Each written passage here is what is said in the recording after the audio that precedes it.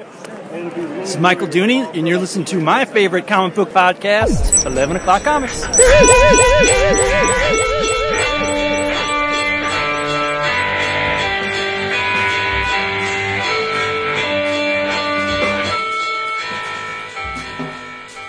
Savage.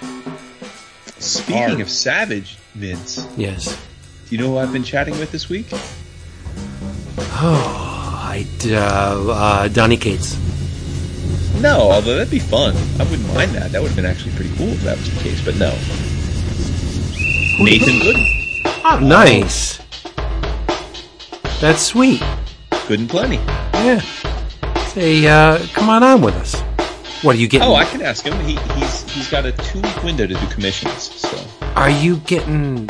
Oh, so you're talking to him about getting art? Yes. Oh, duh. Like, well, I should have. I said, it. hey, I said and I gave you all credit. I said my co-host read your book and raved about it. I then looked at the art and was blown away. And I said, I presume you're totally swamped with Barbaric right now, but. He's got that horror thing, too, he's working on. Yeah. Book 2 of that. Yeah. Should you have a window in the near future where you're looking to do commissions, I would like to express interest. And then he hit me back and said, I've been deluged with commission requests, so I'm going to take a 2-week break and do commissions. And I said, well, huzzah. You got to get something with titties. No. Okay. No, I didn't get anything with titties. What? Hey, everybody. It's 11 O'Clock Comics, episode 751. Oh, it's a special one. And I am Vince B. You are Vince B. I am David A. Price. I can verify that. I am Gus, but y'all can call me Sweet Tooth. Oh, boy. Creativity is at a definite ebb, Dap. Yeah, but you're not Gus. You're Jason Wood, everybody, here together. We got an interview this episode, but before we get into it, we want to remind you where you can get your books, get them fast, get them delivered right to your door for a fraction of what everybody else is paying. Yes, it's Discount Comic Book Service, dcbservice.com. You may hear about this book in more detail in the coming minutes, but from Dark Horse. It's a little book by Jeff Lemire called Maze Book. Yeah. Right. Number 1 of 5. The cover price on this thing is $5.99. After you hear him talk about it, you're going to want to order it. But it's not going to cost you $5.99. No, sirree, Bob. This is going to cost you $2.99. Do the math. That's half off. The meat in the middle is from Behemoth Comics. This is Nobody's Child, number 1 of 6, written by Massimo Rossi with art by Ramiro Baraglio, I'm guessing. It's the one about the albino rhinoceros. It's $3.99 cover price. Your price is $2.19. That's 45% off. And last, but certainly not least, nestled inside a gorgeous Adam Hughes cover, it's the Vampyverse, number 1, written by Tom Snegoski and Janine Akeson. Oh, they are mad. With art by Daniel Main. This is hopefully the start of a new ongoing, but what is an ongoing at Dynamite these days? We don't know. $3.99 cover price, your price, $1.99. DCBService.com does not mind late orders or order additions, and you get your books wrapped up nice and perfectly safe and sound, delivered right to the front door of wherever it is you live. Castle, cave, aircraft carrier, whatever. They'll bring it to you. DCBService.com. How about that? Yeah, heard. Spirited. It was a spirited promo. Before, now that we got the promo out of the way in the business, that part of the business, I believe we have a correction or a retraction. Wow. To a recent episode. He's not wasting any time. Jeez. You think we had like a time limit? Vince warned me of this. he called it. And it's, you always know that you're in trouble when Vince, who is like the fan of the most transgressive, like wildly inappropriate thoughts and images, tells you like, you might want to roll back on this one. Crazy guy in the corner. Don't think you should say that. I made some let's say, broad, sweeping generalizations last episode. Dap, I'm loving this. About my feelings that people who chose to go to the Disney resorts, the land, the world, etc., on their honeymoon largely had asexual, loveless marriages. And, I knew I was being a little hot takey there, admittedly. It wasn't like I thought that was like a 100% rule. But let's just say that I had some level of feedback this week, which would lead me to believe that I was painting with a very broad brush, because there are a number of relationships that, from what I can gather, are extremely passionate, and in fact, much to my surprise, opted to have their honeymoons at a Disney park. So, nice. Listen, I always tell my kids, if I can't apologize and say that I was wrong, how can I expect them to? So I am officially retracting my clearly misguided viewpoint last week, and as it turns out, a lot of you freaks love to get your fuck on at Disney. More power to you. I apologize for thinking otherwise. Nice. This is a rarity, folks. You're never going to see this motherfucker be wrong. But he was in that instance. So write it down. I knew I was in trouble when Vince was like, you might want to roll back on this. I'm like, oh, no. Yep. What has I done? The drink roll call. I completely forgot about the Maker's Mark. I know you did. Yeah, clearly, because you weren't turned tonight. Well, it's upstairs. And had I... I didn't even bring it down. So if I did have it, I would be completely devastated right now. But I'm drinkling the sparkling water. This is called Blueberry Acai. I don't know why those 4 letters translate into acai, but they do. So, yeah, blueberry. Okay. Well, I'm having my first cocktail in over a month. Wow. This evening, in celebration of our illustrious guest. So I had multiple glasses of Dos Almas Grand Reserva Cabernet Sauvignon. Sweet. That's beautiful. Yes. Good for you. Yeah. Why is he laughing?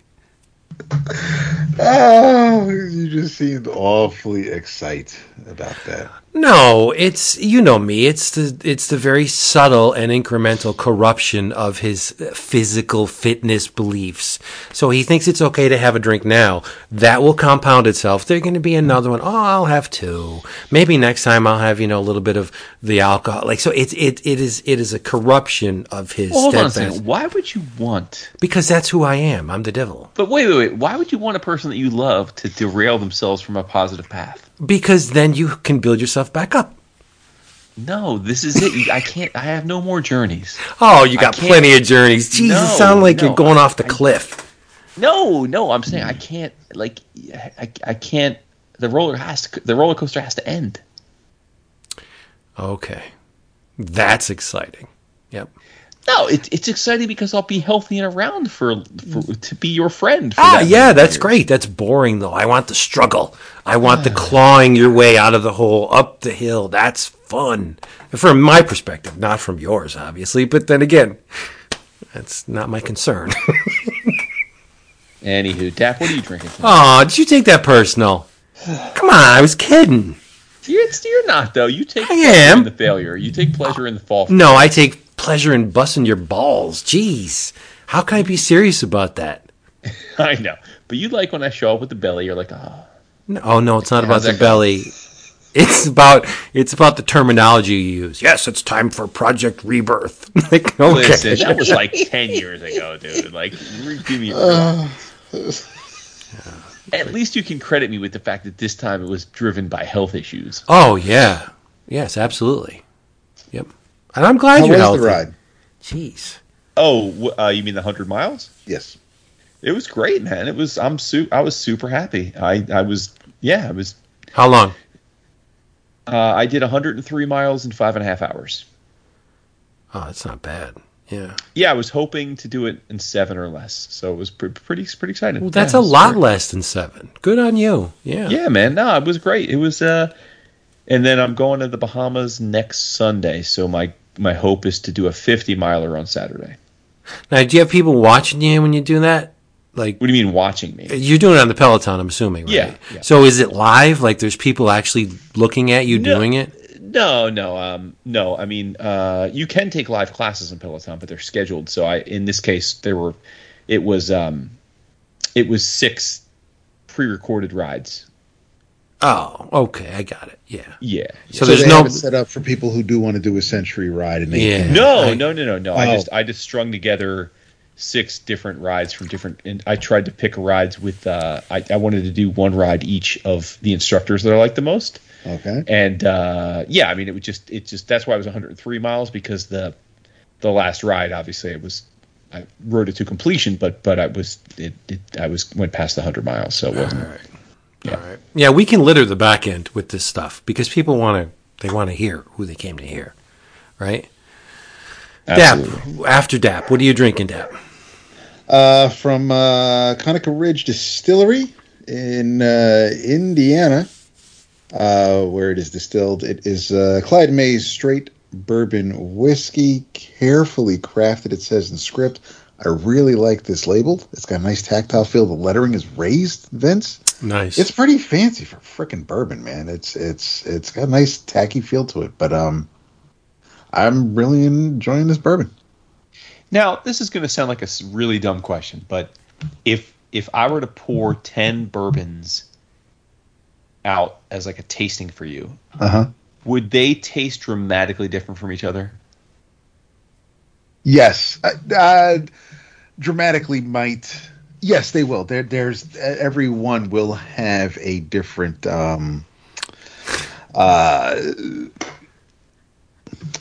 after effect. There will be one might burn, one might. That sounds fun. Or you could be a dick and pour them all from the same bottle. Yeah, I just feel like it. Well, I asked because like I think no matter what anybody says, if you pour 10 vodkas, most people aren't telling the difference. That's true. Yeah, vodka or gin, probably. Or gin, yeah. So it's like, and those are the if I am to drink hard liquor, those are the ones I'm more likely to drink. But like, but yeah, I know bourbon has got a different like. But I wondered like how dramatic the tastes are different from each other. It can vary because obviously you've got those that lean more towards corn. You've got those that lean more towards rye. There's the higher the proof, the more you might get that sting or that bite. My neighbor, he and I shared a drink a couple weekends ago, and actually he bought the bottle at the farmer's market, which I'm hoping they'll be back on this weekend. But it was barreled.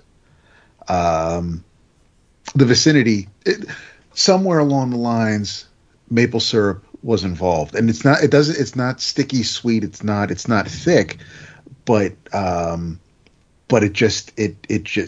it's dangerous because it went down real smooth, and it's something that you could just really take your time with and have a lot of fun with. But it absolutely will vary. I'm not at the stage where I'll be able to tell you who bottled it and what brand it may be, but I can definitely I should be able to let you know that this is different than that one, and so on and so forth. Right on. There you go. And what about take that out? Blah, blah, blah, blah. What you're about to hear is very different because Jason Dunn corralled Jeff Lemire to sit with us for a couple of hours, and we're all the better for it. Very insightful, sweeping interview, lots of things covered. You're going to hear all this stuff. So I'm going to shut up and let Jason and Jeff and Dap and I chime in a couple of times. But it's awesome. Just sit back and listen. We'll be back on the tail end to tuck you in. All right, everybody. As promised, we told you all we're going to have a special guest this week, and he has arrived, making his triumphant return, a man who we certainly don't need to introduce you to, because, let's face it, if you have read comics for the last 15 years and you don't know this man's work, I don't think that's probably that defies the laws of physics. But he has pretty much since we started the show been one of our favorite creators. He's always been very kind to us and joined us to have chats about his work. And he's been a little busy since the last time he was on. And we're going to dive into the many things that he has been writing and drawing in the last few years, and then probably, if we're lucky, touch on a few things that are upcoming as well. Please welcome back to the show one of our favorites, and I'm sure yours as well, Mr. Jeff Lemire. Hey guys, how you doing? Doing great, man. How are you? I'm good. It's been a busy couple of months with stuff, but I'm kind of relaxing this week with my family, so it's been good. Yeah, really good. Nice. Well, thanks for taking a little time during your relaxing time. I picture you never relaxing, so it's nice to know that you at least allow yourself a week. It's very rare. It's like one week in July or August. That's about it.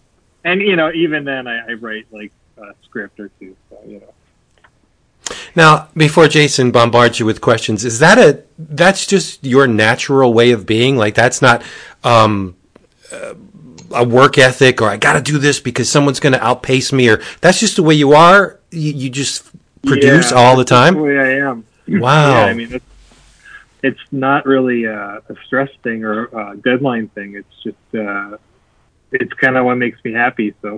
Oh, that's awesome. Yeah. Well, as far as creation goes, that's a great way to be because you're always making something.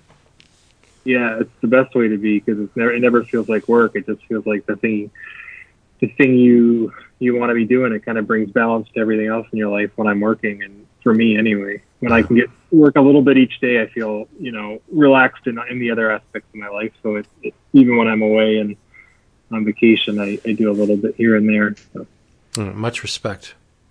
It's a man after my own heart. As you know, I have to always be doing something. So I love it. Jeff, I'm going to start off with an existential question because you've been on before. So we're going to talk about the litany of amazing work that you've been doing. But one of the things I've been meaning to ask you the next time you came on was, I know that, and this isn't unique to you, but I know that part of the writing process is that you often wrap things up long before we as consumers get to consume them. Yeah. And sure. So, and I'm sure that was the case with a lot of the stuff that's been wrapping up of late. But I'm curious, so as a creator, how does that play into like the way you like factor into people's reception of your work? What I mean is that since you often are done things 6-12 months before we see them on the stands, does the fan or critical reception of them like matter in any way to you? I mean, because it's so delayed?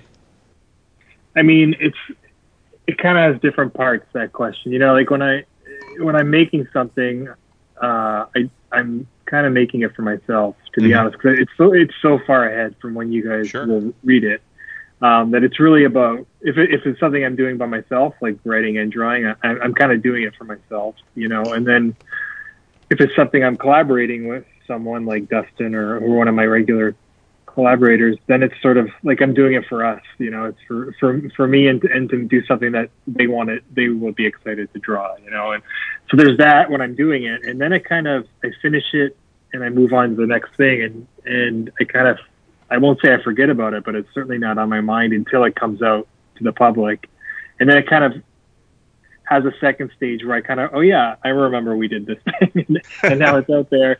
And then you see people reacting, and then that's kind of rewarding again. So you get these two levels of sort of gratification, where the first one where you finish creating it and you get the gratification of having made something hopefully you're proud of, and then the second is when it goes out and you're like, oh right, actual people are gonna read this and see it and stuff. And for me it's different, especially the last 2 years, because I'm not big on going online and looking at reviews or stuff like that. So, I mean, I haven't read a review of one of my books in probably close to 10 years, So I don't really know what the reception is. I just kind of cross my fingers and hope it's good and not think about it. But generally how I view things being received is when I do a convention or something and you actually, meet people and kind of see them respond to the work and talk to you and stuff. And I haven't got that in the last couple of years because of COVID and stuff. So that's been, and I think I didn't realize how much I needed that sort of getting out of my studio, getting out of my routine, because I'm so routine oriented, and going away to a con and actually being reminded that there's real human beings out there reading reading that stuff. And and I haven't had that, so it's been kind of weird the last couple of years for sure. Sure. So I mean, on that front, do you are you jumping back in with both feet? Are you planning to make your return to the con circuit this year? Not this year. I think it's still, I'm in Canada, so the travel stuff still, I don't even know what the rules are yet. Got it. It's kind of like, it's kind of a moving target all the time with border openings and stuff for that, so my kind of thinking is just take this year off, because it's already summer anyway. And then next year, I guess will be the year that I start traveling again, unless things really slide, but it seems like everything's going in the right direction. So yeah, I'm really looking forward to that next year. I really missed doing cons, and I miss San Diego in particular this summer. It's been two San Diegos in a row now that we haven't gotten, and I didn't realize how much I love that one, because I usually get to see all my friends, all the other creators and stuff. And so that's, next year for sure, I'm gonna get back to doing a few cons, and I think appreciate them more than I did before we had this forced interruption of it. Sure. Well, if you are looking to fill out your 2022 con, let me just do a shout out for Heroes, because we're all making our return to Heroes, and it's the 30th anniversary. Cool. So love to see you there. Great. Yeah. All right. So we have lots of comics to talk about, but under threat of death by my 12-year-old, I have to start to talk about. We have to talk about the Sweet Tooth, because he's try as I might, he hasn't been into reading comics very much, but he and the rest of the Wood family absolutely loved the first season of the TV show. So congratulations.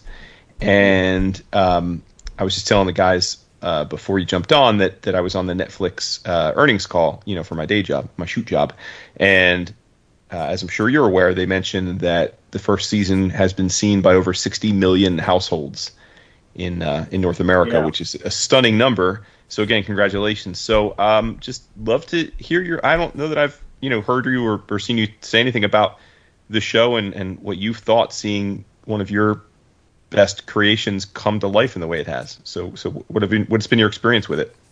Yeah, I mean, it's been a long road. Obviously, the show, I guess it would have been, God, I'm trying to remember when we first started talking about it. It must have been 2018, I guess, that I first started speaking with Jim Mickle, who had kind of been hired by Team Downey to adapt Sweet Tooth, and I didn't know Jim at the time, but then I looked into some of his stuff, and he did a show called Hap and Leonard. It was a really good show, and so I watched that, and then Jim and I started talking, and he kind of sent his initial pitch documents for Sweet Tooth, and I really liked them. I was you obviously you never know what an adaptation is going to be like, and there are certain comic adaptations that are, they don't resemble the source material at all, and so when I read his pitch, and it really did keep all the foundational elements of the story in place, I was really happy about that, and then, but as you guys probably know from other conversations about creators, this stuff often gets optioned, and there's always stuff in development, quote unquote, and very little of it ever makes it to the screen. So you kind of temper your expectations, with all these things. And so at the time I was kind of like, yeah, it's great, not really thinking this would happen, and then when it got picked up by Hulu at the time, picked it up actually to do the pilot, and they shot the pilot in New Zealand in the spring of 2019. I got to go to New Zealand and be on set for that, and that was pretty incredible. Where it suddenly became real, where this one had kind of gotten over that development stage, and something was actually being filmed, and then to show up in New Zealand, which by itself is a pretty magical place to be. But to be on set and see, Gus walking around with antlers and the plaid shirt and all that stuff is pretty surreal and cool, to be a part of that. And then there was a long stretch after the pilot was done when we were all really happy with the pilot, but Hulu passed on that, so kind of surprisingly. And then Netflix picked it up. And then of course COVID hit, so I couldn't go back for the shoot of the rest of the first season, unfortunately. But so yeah, it was sort of a long development thing, and then I got to watch the show a little bit before everyone else did, you know, and it was, you know, it's really weird for me to watch it, I think, more than anyone else, because it's so close to me, and it was weird watching it, you know. There's stuff about it I loved and stuff I wasn't sure that it was going to work, you know.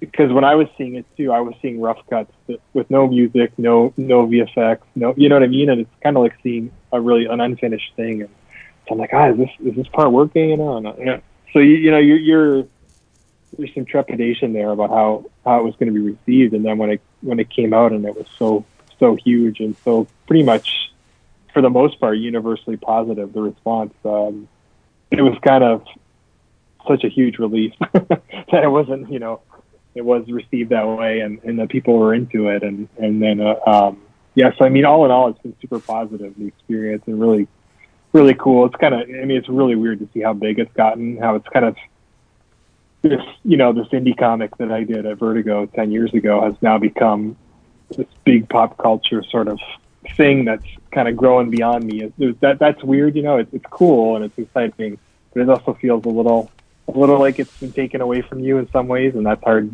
Some days that's hard to deal with, where it feels like, you know, other people online talking about Sweet Tooth that just, you know, probably have never read the comic and stuff, and you know, so that's something you kind of have to reconcile in your head, that it's okay that's that thing. And so yeah, some days I love it, some days I'm like, oh, this is really weird, you know. But all in all, it's been super positive. So.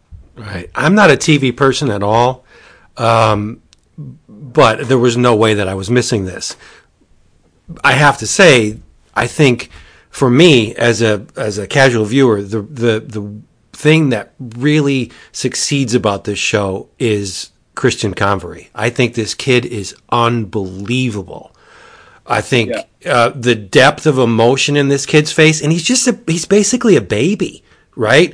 And the subtleties in his delivery and the innocence that this kid just exudes. I was amazed with him. Like, I watched each episode probably twice just to pick up on his mannerisms and his delivery. And I think the kid is brilliant, but, yeah, I agree. Yeah, I just want to hold him and hug him and be like, oh my God. You know the reason he's so good though, right? I don't. He's Canadian. I mean, yeah. So he has emotions. I get it. Yeah, it's real emotion. Yeah, really. And empathy. Let's be honest, Jeff. The thing that most upset you is that they Americanized it by making Jepperd an ex-NFL player instead of an ex-NHL player. That's funny because I remember doing the book in 2009 or whatever, and I was, you know, joking to my wife, like, at the time, like, if they ever made this into a TV show or a movie or whatever, I know the first thing they do is turn him into a football player instead of a hockey player. And of course, that's exactly what happened. But that's cool. I can deal with that. Yeah, you know, honestly, I love the show. I think it's great. I think Christian's incredible, and it's interesting. I mean, a lot of people online, there's always the debate, you know, amongst fandom of book versus show, and you know, how faithful it is to the show or how faithful the things they changed and how I react to all that stuff. But you know, I'm pretty happy with it on a whole. I think that, you know, I mean, the obvious thing is that the book is a lot darker and more violent than the show, obviously, right? And but to me, it's kind of cool because, you know, in the comic, I feel like the kind of darker elements and the horror kind of elements and violent stuff was sort of in the foreground of the comic, and then the heart and the innocence and the storybook kind of storyline was kind of crept up on readers, you know, and I feel like the show kind of inverted it in a cool way where the heart and the storybook stuff is right up front, you know, and then the darkness is still there, but it's kind of creeping around in the background and sneaks up on you a bit. So I don't know, I kind of like how they complement each other in that way, and that it's a cool adaptation, you know. Whenever anything's going to change medium, it's going to change. So on a whole, I'm really happy with how much of it has stayed intact, you know, and how much of the heart of the book is still very much there, even though the tone might be a little more family friendly and whatnot. I'm cool with that. Sure. Right. Concessions must be made, right? If you want the translation of your book to be exactly like your book, then why don't you just hand out the book, right? So, I mean, I think it's great that you love this thing so much. The internet people, the hell with them, right? If they find fault with it.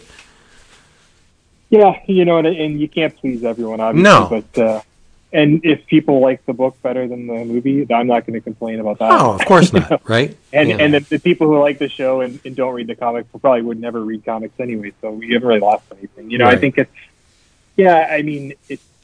you're right. Like, the book will always be the book, and it's exactly how I wanted to do my version of this story, and that doesn't change. And it's really cool to see an adaptation where, I know that the Jim Mickle and the Team Downey and everyone making the show are really passionate about the comic and are trying to make something really special. And of course, it's going to be a little different because it's a different medium and a different platform. And you kind of have to accept that and go with it. And if you do, I think they both are kind of great together. Mm-hmm. So it sounds, Jeff, to me, just the way the conversation's going, that you don't maintain any kind of like creative control on the show. Like what happens on the show is what happens, or do you have some kind of say? Pretty much, to be honest with you, Sweet Tooth was one of the first books I did, right? So I was the contract I signed at Vertigo at the time. I would never sign now, but at the time you're just glad to be published. So yes, I signed. So my creative kind of control of the show is very limited. Having said that, I'm not actively writing the show or a part of that. I will say that Jim and Team Downey have been incredible about keeping me involved and keeping me involved in every step of the creative process when they didn't need to. It wasn't contractually obligated, but they did anyway, and that's cool. Awesome. And kind of for me, like I got so many comics projects going on, and I'm adapting right now 3 of my other books myself for TV or film. So I can't do it all, right? I can't adapt all of them myself. Yeah, for sure.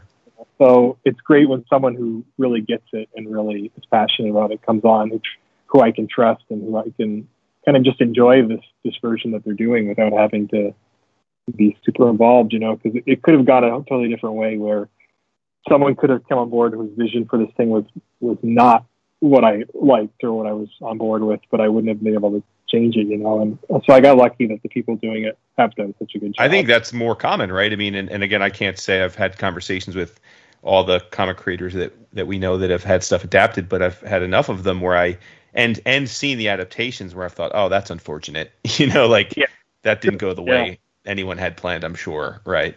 Yeah. So all in all, this has been a really incredibly positive thing for me and for the I can't imagine how many more people are going to read the book now that would never have heard of Sweet Tooth, and that's the ultimate win for me. It's bringing new readers to comics. And to your point, like I joked, my 12-year-old at dinner tonight was like, because I said, oh, we're going to have the Jeff Lemire on, the Sweet Tooth creator, and he said, he's like, I've been meaning to ask you, Dad, is there enough comic to have another season of the show? Which I thought was cute for 2 reasons. One, because he thinks that like if there wasn't, that like they wouldn't do the show anyway. I'm not like just write new stuff, but 2, I'm like, there's tons more story, and in fact, we have it in multiple forms. So why don't I bring it up from the comic room tomorrow and you can read it? So we'll see if we can convert him.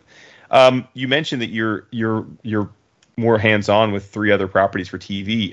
Is that like public knowledge? Like I know, for example, that Gideon Falls has been in some form of production for a number of years, but is that what you're talking about, or are these things public? Or can you not tell us? I don't think any of it's secret. So Essex County I've been working on the adaptation for Essex for 5 years now here in Canada. We're supposed to shoot it.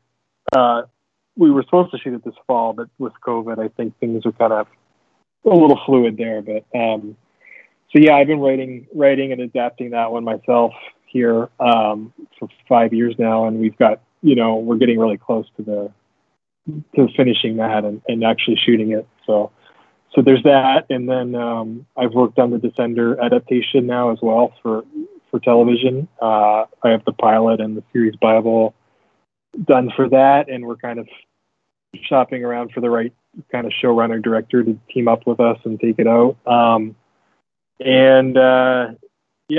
else?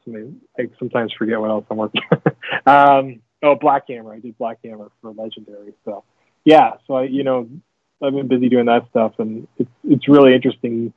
Even myself adapting my own stuff, how much I need to change it sometimes to meet, just to fit television, because the first thing I learned doing Essex a couple of years ago, and it's kind of been the same thing since, is whenever you turn a comic into a TV show, you realize really quickly that TV eats up way more story than a comic does. So, like one issue of a comic, like one 20-page issue of a comic, it's probably like, if you're lucky, that's like maybe one act of one episode of a television show. Time, if you're doing the time. So you just need so much story, and so you inevitably, with some projects, you need to start adding stuff that you didn't have in the books, like Essex, for instance, that story does not, there's not enough story there to fit a season of television. So we had to like kind of dive back into that world and kind of extrapolate out some of the stuff. But then there's stuff like Descender, which luckily we had 50 issues of pretty densely plotted comic that there's a lot of story there to work with, so it's been different projects, kind of different things. But yeah, I understand the need to change stuff and to add things and stuff more than I would have if I hadn't been, adapting my stuff myself. Mm-hmm. So when you start adapting this stuff yourself, I mean, do you just jump in with 2 feet like you did back when you started writing comics, or do you have like a comics badass sort of conclave hotline? Do you get the bat phone and talk to Kirkman and say, hey, what was your process doing? Like, do you have people that you got some kind of perspective on, like the journey that was ahead, or did you just like, I'll figure it out as I go? No, I mean, with most of these projects, I usually write a pilot by myself pretty quickly. I mean, I know the source materials, obviously, so it's not like I need to do research or anything. I just kind of dive in. But then after the pilot, it's generally then you have to get a writer's room together and bring in other writers and workshop the story and do that whole thing. So for me, it was kind of teaming up.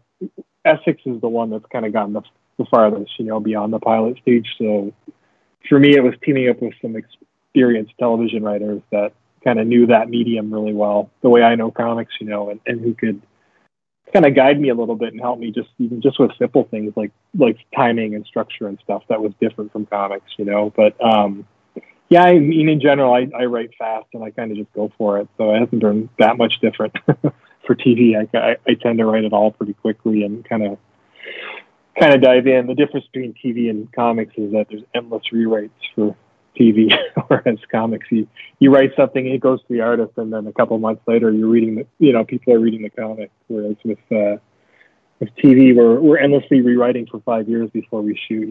It's a different, that can be exhausting, and it's a different way of thinking. But it's just, I guess that's just the way that industry works. Sure. All right, so we've made several allusions to the fact that you're busy and prolific. So since you've been on the show, I just had a little list here, and I'm probably missing things, but we've got 27 issues of Gideon Falls, nearly 100 issues of the Black Hammer family. And I know you haven't like written or you co-write some, but I'm just saying, like, certainly it's all under your watch in some way. So nearly 100 issues of that and related titles. You had the 6-issue Sweet Tooth Return, which you revisited. Sentient, 6-issue series. As you alluded, you had 32 issues of Descender and another 18 of Ascender. And then you've had Snow Angels, which is ongoing, but I think is going to be 10 issues. I assume you've written them all already.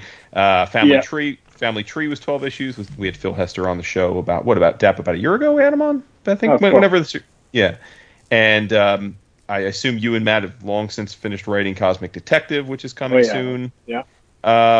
So yeah, I mean, you have, and I'm probably missing some things, but you yeah, it's an immense amount. And then of course you have the stuff upcoming, which we'll get to, the Primordial News book and all that. But yeah.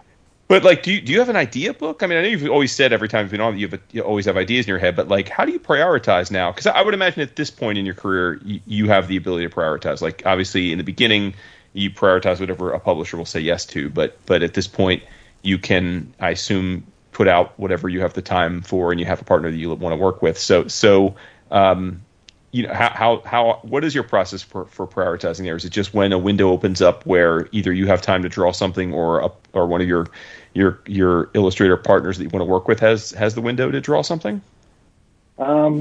Well, it's kind of changed over the last couple of years. Where you kind of alluded to it there. Where I mean, when I started, I guess the first kind of phase of my career was just writing and drawing my stuff. With Essex County and stuff like that. And that was sort of at that point you're just trying to work a day job to pay the rent and make comics whenever you can. And then all of a sudden you start getting paid to make comics, and that's different. So I did Sweet Tooth and then started writing all that stuff for DC when the New 52 kind of started. I guess that was, that was 10 years ago now. Oh, yeah. Oh, God. So then it's sort of like, you write anything that you can get to kind of build your name and your career. So you're writing as much as you possibly can at that point. And I kind of did that for almost a decade, where I was any opportunity you got with DC or when I was with Marvel, you wrote that stuff and then you tried to do your creator-owned stuff too.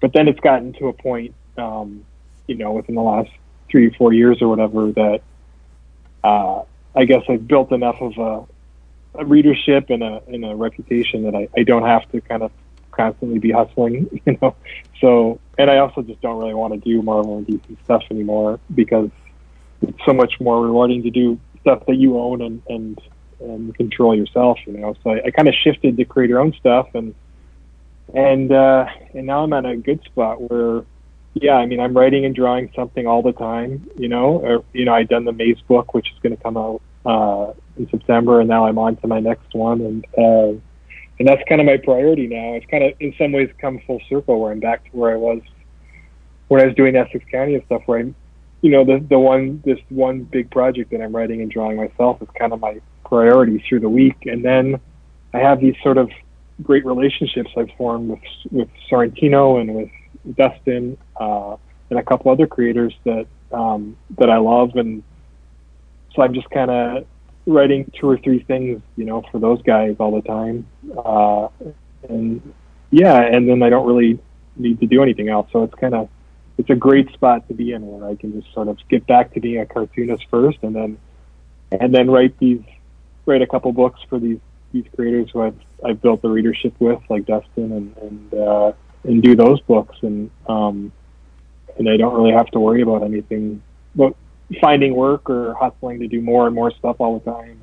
It's good. I'm kind of relaxing in a good way, I think, and then you can also the real freedom of that is you don't have to put something out, so you can wait until you have an idea that you're really into, and I've done that now over the last couple of years where I've developed stuff that just wasn't, maybe in the past I would have pushed it through and made it into a book, but I wasn't totally feeling it yet, or it needs work or whatever, and I can kind of put it aside and just do the things that I feel are fully baked and I'm really committed to, I don't know if that answers your question, but that's kind of where I'm at. Yeah, no doubt about it. I mean, the other thing that strikes me is I feel like you are like I look at the list of stuff that you've done or are doing, and you've got Image, you've got Dark Horse, you've got TKO, you've got Comixology, which is super interesting. You've done a Kickstarter, obviously DC. So what's up with that? Like why? Like I guess why? Other than you're curious about the different mediums and delivery mechanisms, maybe that's the answer. But why? Why do projects at all these different places and not just stick with Image where you own it lock, stock, and barrel, or Image and Dark Horse where you've had a long relationship? So I understand staying there too. Yeah, no, I mean, I think a lot of it was, you come out of doing Marvel and DC stuff for a lot of years where, for the most part, I was probably exclusive with one or the other of those companies for almost a decade, So when you come out of that, it's like, let's try things and let's see what options and opportunities are out there. So you kind of line up different projects with different publishers, kind of feeling things out and looking for that home, that where you can do all your stuff. And then, so, that's why you try things like Comixology with Jock or TKO is this new kind of up and coming company who seemed really interesting and offered a lot of creative freedom. And, but, for the most part, I think, like you said when we started this interview, a lot of the stuff I've done the stuff you're reading now, I've done years ago, a year or two ago. Sure. So really, I think what you'll see now over the last year or two is really it's all image stuff now. I've went around and I've played the field and kind of saw what there is out there and what different publishers offer, and image really is the best spot for me. And then at Dark Horse, I have my Black Hammer stuff, which is a nice home for that. So that's kind of where the line is now for me. It's like all my stuff will be image, and then the Black Hammer stuff will be Dark Horse, and that's kind of where I'll be, I think, for the next several years. Yeah, that makes sense. And also, I mean, you've been on since then, but obviously you worked at Valiant as well, and I mean, you kind of already said that you're going to stick with those two spots now, but any thoughts? Because certainly our listenership and we do love the idea of a vibrant alternative comics market, meaning just different publishers. So any thoughts or observations about pros and cons of like the Comixology model or TKO? And I guess I'm half surprised you never did a Bad Idea book, but not that I can blame you. But yeah, no, I mean, the Bad Idea thing, I definitely talked to Warren and Dinesh about doing some stuff with them because we had such a great relationship at Valiant, and I love working with those guys. But I'm trying to be diplomatic about this, but sometimes it's a business decision too, where with TKO or with That Idea, you might have a lot of creative freedom to do this stuff, but in the end, you're not going to fully own it yourself. Whereas I could go to Image and the time and energy I would spend doing a TKO or Bad Idea book, I could do something of my own and own it completely. So it's kind of hard to justify those things, And Comixology was just, I thought, an interesting thing to try, just because digital comics was not something I'd ever put a lot of effort or time into thinking about. I'm so old fashioned, and loving print comics that I thought, let's give this a shot and try something that goes straight to digital and just see, maybe you tap into a slightly different market. So that was kind of a one-off that I tried, and it's been cool. But, for the most part, Image for me really is the best, business-wise, the best deal in comics now. And Dark Horse, I've just built a good relationship with them with the Black Hammer stuff. So it just seems to work for me. But I'm with you guys. The more publishers out there doing interesting stuff, the better. For everybody. So it's kind of cool to try stuff. Yeah. We often talk about there's a chicken and egg, though, right? Like with Image, in the sense that, because as you know, I think we're good friends with Scotty Young as well, and so we talk about that a lot. And I always say to him, when he kind of says what you just said, which is but I feel like there is a chicken and egg, where there's a certain point in Image where you've proven yourself as a creator, you've built through your own talents enough of an audience that there's an instantiated value proposition to doing an Image book, meaning you're not going to lose your shirt. But for a lot of up and coming creators who maybe the quality is there that they could get an Image book, but again, there's a good chance they're going to not make or lose money because they have to pay an artist, or at least there has to be some compensation for an artist's time and stuff. So it is a bit like for you or a Scotty or a couple other people, it's de-risked, right? There's not, worst case, you don't make much money off of the book, but it's still going to come out and you're going to get it done. But that's the trick, right? Is that Image is great for a certain group of creators. I'm not sure it's perfect for everyone, which is why it's good that there's these other places where maybe someone can get a page rate. They can sure, like you said, they probably have to give up some ownership, but maybe that makes it viable, whereas they just don't have the budget to pay a great artist for 12 issues on their own. So I like that there's alternatives.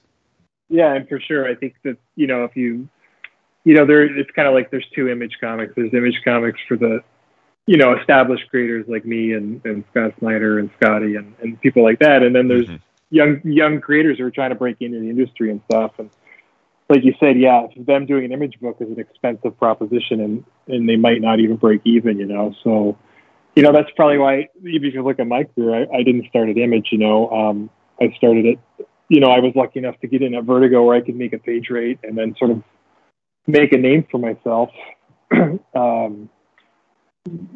still, make a living doing that before I kind of establish myself enough to go to an Image. So, yeah, I think it is good that there are these other avenues out there. Yeah. I don't know if you remember, because you've probably done a trillion interviews since, but I do remember when we had you on for the first time way back when, and we were all just riffing, and you were just on Essex County and stuff, and I think we just got to talking about how you would love to someday do superhero comics, because and at the time it was noteworthy because you weren't a superhero guy, and people were like, oh, look at that, like Jeff wants to do superhero comics, like that's cool. So it's like funny to fast forward a decade, and now you've done something which I got to be honest with you, Jeff, I didn't think was possible, which is you have created a vibrant, standalone, interconnected universe of superhero books outside of the big two. Like, I mean, it's obviously a foregone. You've proven that you did it, but I didn't think that was possible in today's market, and yeah, so that's really pretty cool. Yeah, yeah, it's really.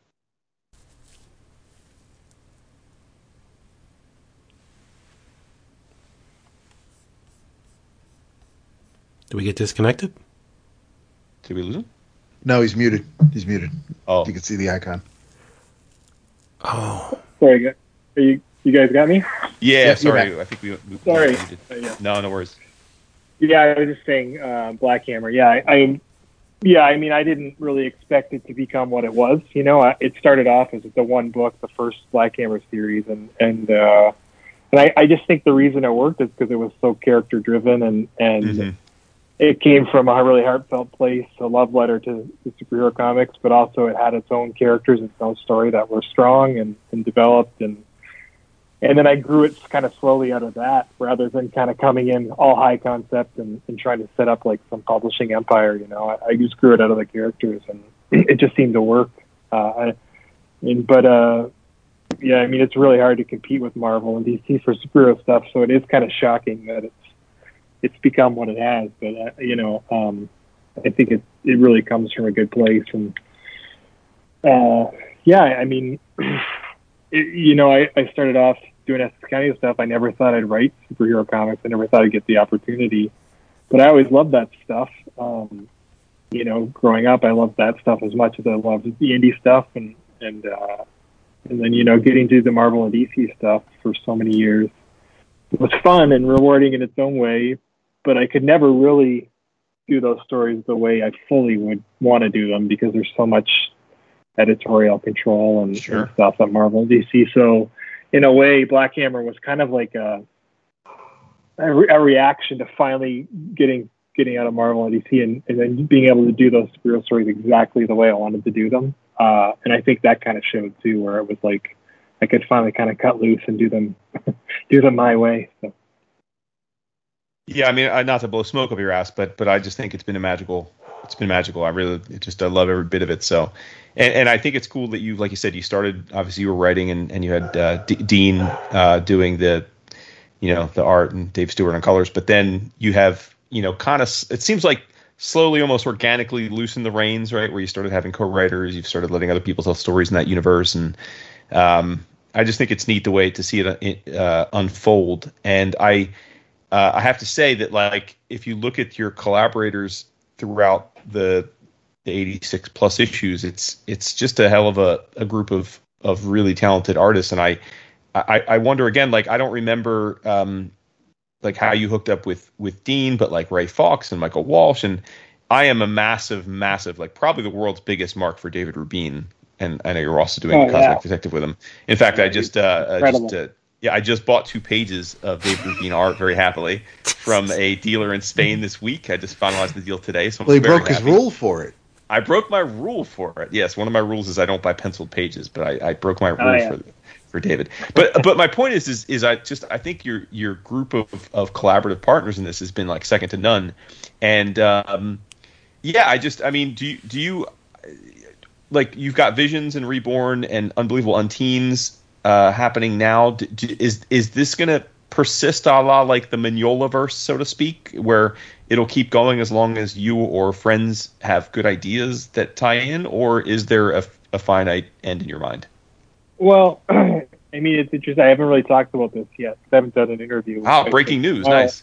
Yeah. Well, I mean, Reborn is like, it's 12 issues, and, Caitlin Yarsky and Malachi Ward are doing the art, and you guys haven't seen any of Malachi's stuff yet, but it's going to blow your minds. It's awesome. So that's kind of the core story now. I feel like the last 2 or 3 years were all about expanding the universe and kind of seeing how big it could get and still feel like Black Hammer, and I feel like I did that, and then I started to worry that if I kept pushing in that direction, I was going to lose the thing that made it Black Hammer, maybe it would.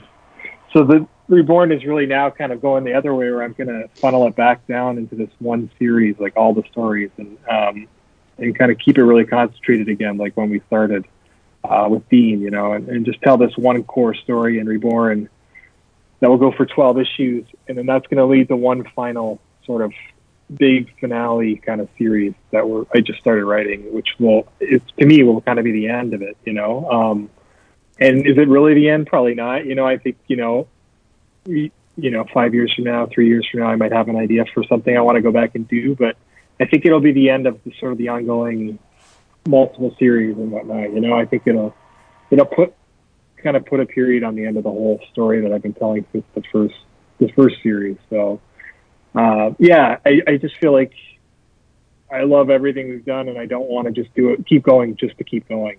I don't want to keep just doing more just to put more books out. If they don't feel special and they don't feel like they belong in that universe, I worry that this thing is gonna just get watered down and become, like another generic Marvel or DC ripoff thing. And that's the last thing Black Hammer should be. So yeah, I think to answer your question, I do have an endpoint in mind, and it will come out of this Bloodshot. Black Hammer Reborn series will kind of lead us to an endpoint.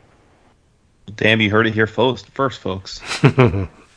Well, I'm glad I have to look at Malachi's stuff. I think I told you when we were chatting about coming on that I was really, really impressed with Caitlin. I wasn't familiar with her work until this, but I did procure one of the pages from the first issue. So yeah, I'm really happy to be working with her. When we were launching the new book, we really were searching around for the right artists, and I was not familiar with her stuff either, but my editor Daniel kind of presented her stuff to me, and I knew right away that the character work she could do, and just the emotion and the humanity she put into her characters would be perfect for Black Hammer. So I really love working with her. It's been really good.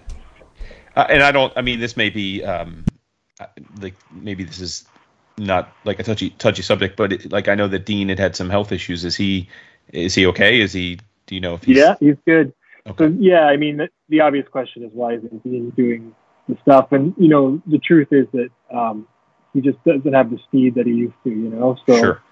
Because for anyone who doesn't know, he's been public about this before, so I'm not betraying anything. But he had a brain hemorrhage while he was working on the original series, and yeah, it was very, very scary for a while. He essentially had a stroke, and then doing the Black Hammer stuff that he did was kind of, I think in a way, was his therapy of getting his drawing hand going again and everything. But the truth is, he just doesn't have the speed to do a monthly book that he did then. So what we're doing instead is I'll do this main series with Caitlin and Malachi, and then Dean and I are going to do just kind of shorter Black Hammer projects that we don't have to worry about the monthly deadline. So we're doing a Madame Dragonfly series that he's going to draw a 4-issue thing, and it's going to take as much time as he wants to do that, and we'll put it out when he's done. Oh, perfect. That's great. The first start. And then when that's done, we'll do something else, maybe something outside of Black Hammer, maybe do a new thing of our own. I'm thrilled to hear that. That's great. Yeah. We're in constant contact, and he signs off on all of the artists that come on, and it's just for me, it's wanting him to be comfortable and not put pressure on him. So he'd rather do original graphic novels or miniseries where he can just take his time and work at his pace, and nice. I'm more than happy to write those things for him forever. So, yeah. All right, let's jump into Cosmic Detective because, it's you, it's Matt, and it's Rubin. So it's like for me, it's like it's like I don't know, it's like the Neapolitan ice cream of comics. I'm very very pleased. What flavor am I though, Jason? That's the question. You're strawberry. No, I'm vanilla. Come on, man. No. Kint's vanilla. Because he doesn't want to do the show, so he's got to be vanilla. You're strawberry. No, but in all seriousness, I mean, you are three. Again, no hyperbole, no bullshit. You guys are three of our favorite creators in the biz. Full stop. But I got to ask you, given what we know of you and how meticulous you are as a writer and you like structure, and Matt is as if not maybe more meticulous in terms of like even like he wants to have final say on like the way that his books are published and matted and all that stuff. Like, how in the hell did you two share writing duties on a full graphic novel? Like, what was that process like collaboratively? Well, you know what, Matt and I maybe when we're doing other stuff, we might be sort of control freaks or whatever. But when we're together, it's like the most effortless friendship I've ever had. And I met Matt, I guess it'll be 2004, 2005. One of the very first comic shows I ever did was the Mocha Show in New York. Mm-hmm. I had my first book, Lost Dogs, and he had, I don't know what he had at his table, but we both kind of gravitated to each other's tables because we kind of saw a kinship in the art style and things, and we became really, really fast friends, outside of probably Super Spy, by the way, I would guess, right? Or Revolver? Yeah, I think it was Two Sisters, actually. But Two Sisters, which is the precursor to Super Spy, Yeah, so we became just this really good friends, and our, not just in comics like I was saying, but outside, our families are close. And so Matt and I have always had this sort of effortless sort of thing, where it's just fun and relaxed, and we just get each other. I think maybe because we are so similar in the way that we work and stuff. So with Cosmic Detective and the other stuff we've collaborated on, it's like, it was just fun. It's like him and I were at a convention together saying, well, let's just do something together for fun. And if it turns out, that'll be great. If not, no one needs to know we ever worked on it, And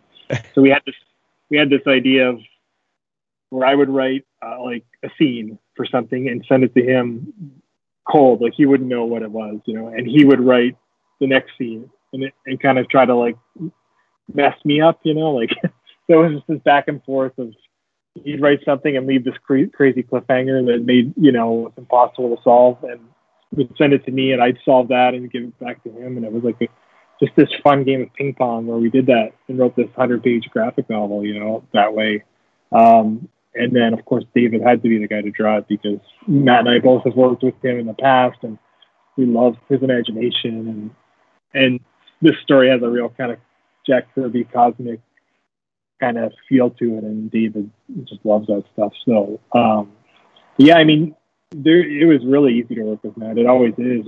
We just have a blast trying to make each other laugh or try to mess the other person up, and then that is also funny in trying to solve the story problems we throw at the other person. So the whole thing was written like that, where we just had a very loose idea of what this book was, and we kind of riffed on it back and forth. And I know that may sound like the final product is a complete mess, but it actually turned out really well. So, we're pretty happy with it. David's finished drawing the whole thing and coloring it, and I think we're going to get it all to printers pretty soon.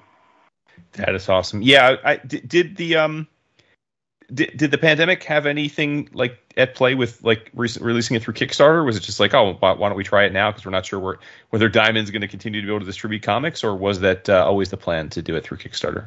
It's kind of a coincidence.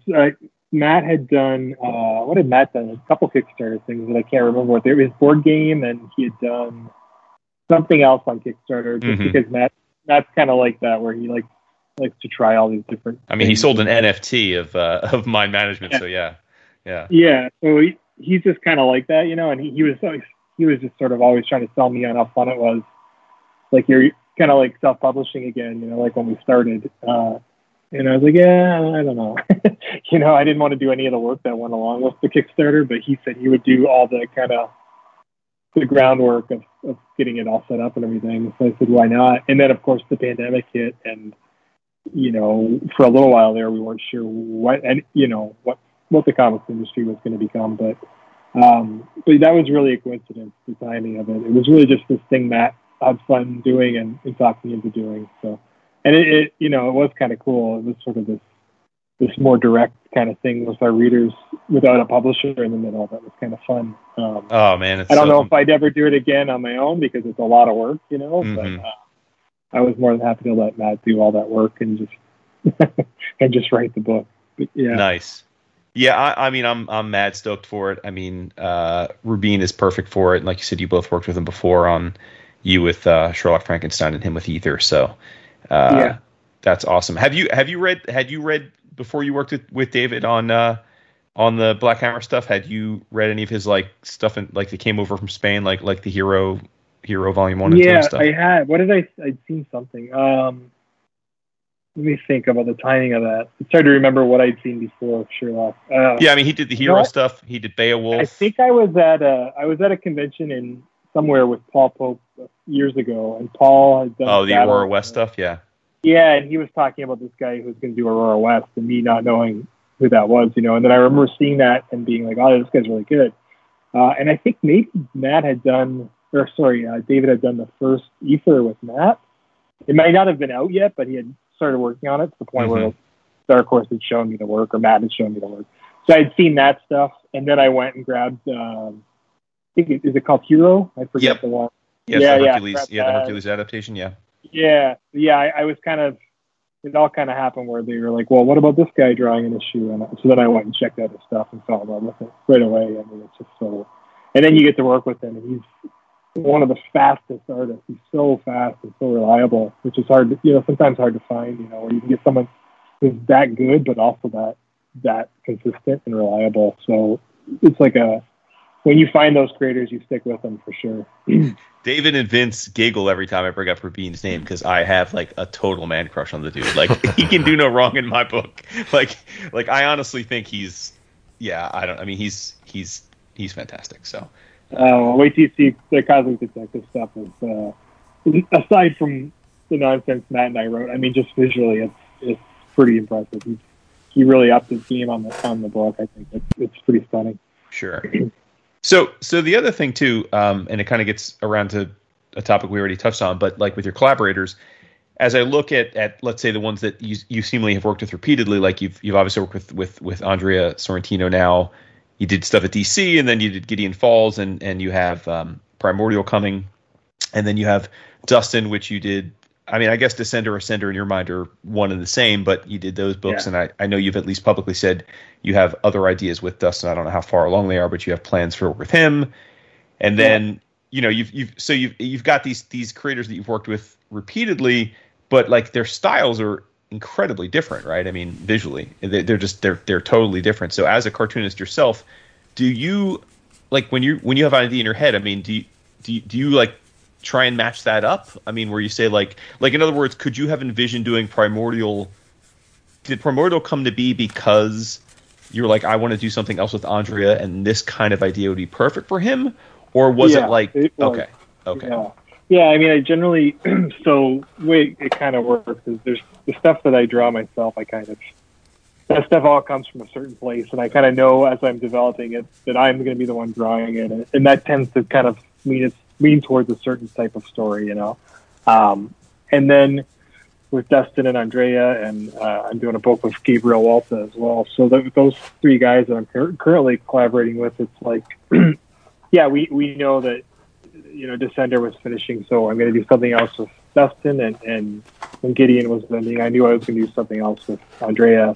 So I specifically developed those ideas based on the stuff they like to draw and the sort of the something that's the right tone for their artwork and whatnot. And those would be things that generally I wouldn't draw myself, because they're not really suited to my style. So it all kind of fits in different places, and there's not a weird crossover, and it allows me to do different kinds of stories instead of just doing the same type of thing that I would do when I just draw my own stuff, So, Dustin has things he does really well that I could never do, and the same with Andrea and Gabriel. So I develop ideas based on their strengths for sure. Yeah. Yeah. I maybe it's inappropriate, but I joke that Andre is like the alternative is how you save money on not going to a psychiatrist, because he's like you work through your deep dark stuff with him. It seems like. I mean, Gideon Falls obviously. Me and Andrea go dark, and then me and Dustin go kind of heartfelt but big world building stuff, you know, and then Gabriel and I are working on this thing that's really different from the other stuff that I'm super excited about. So. I mean, you kind of vent different parts of your personality through the different kind of collaborators in the alley, for sure. Yeah, no doubt. Can you, I mean, we've read the solicits, we've talked a bit about it on the show, but could you maybe give the listeners a little elevator pitch on Primordial, which is upcoming with Andrea?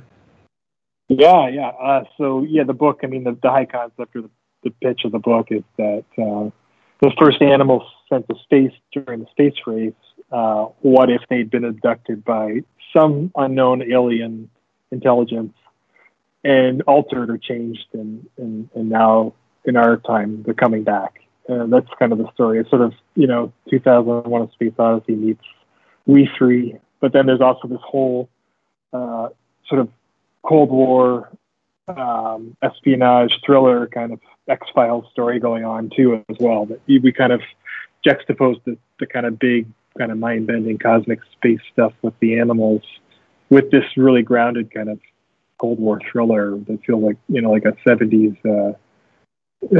conspiracy film or something. So you have these kind of two threads that are playing off each other and then kind of come together at the end. It's, so I use a lot of, we use history as a starting point, that we took Laika, the first dog in space that the Soviets sent up, and then the two primates that the U.S. sent up, Abel and Baker, and we kind of use all the events, the real historical events from those two sort of things, and then extrapolate from there and change stuff and do this cool sci-fi story with them. So I think after Gideon, we had done horror for a few years there together, and we wanted to do something different, So I thought I wanted to see Andrea do this real mind-bending kind of 2001: A Space Odyssey sci-fi stuff, where he could really spread his wings in a different way. And so I kind of came up with this idea, and I'd always wanted to do a book where the protagonists were animals, because I hadn't done that. I just felt, for me as a writer, it was a good challenge and to try something a little different too, and it all kind of came together with this book. Yeah, I can't wait. I mean, Gideon Falls is fantastic. For what it's worth, I loved it. Dark as hell, dude. I mean, but really played well to Sorrentino's cartooning style. So yeah, he's incredible. Now that one, I mean, I know that was in some kind of development. Is that one of the unfortunate IP that like never made it across the finish line?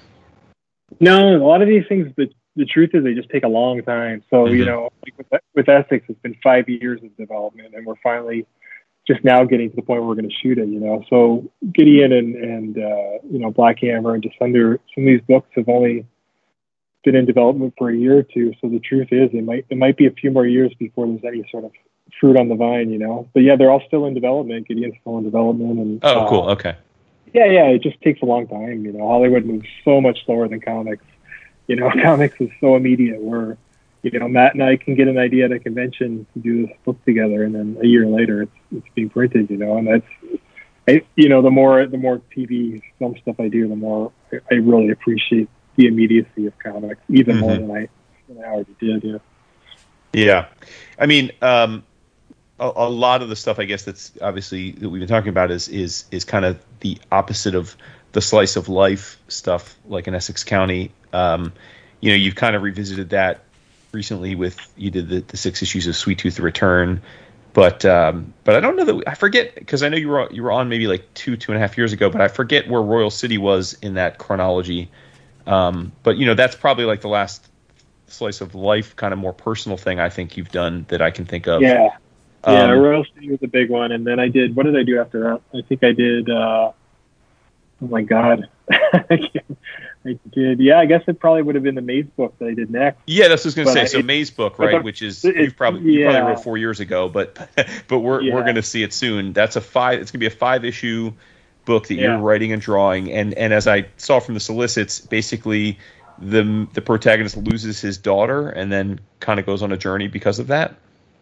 Yeah, so I mean, I'd done May's book before Sweet Tooth: The Return, actually, but then with the weird scheduling of Vertigo or Black Label and whatnot, it just worked out. It made more sense to put Sweet Tooth up first. But so yeah, I done May's book is it's kind of a weird one. It's probably of all my books, it's probably the closest to Underwater Welder, I'd say. And in a lot of ways, they're kind of bookends to each other. You know, where Welder was about this young man who was, you know, feeling the pressure of becoming a parent and all this stuff, and whereas May's book's kind of the flip side, where it's this guy in middle age or a little past middle age who was a parent and kind of really fucked it up, and his daughter was, you know, he lost his daughter to illness, and now he's sort of isolated and shut off from the world. And that's where we find him when the story starts, and he gets this crazy idea that his daughter's still alive and that she loved doing puzzles and mazes, and he gets a phone call one night that he thinks is from her, telling him to come find her. And he takes the last maze she was working on that she never finished before she died and layers it over a map of the city and starts following the maze through the streets of the city. And as he does, he kind of enters this other kind of reality just below the surface of everyday life, and goes on this really strange sort of odyssey to find her. Yeah, it's a very strange book. I have no idea where it came from, but it was one of the more enjoyable things I've ever done, for sure. I love every minute of drawing that book.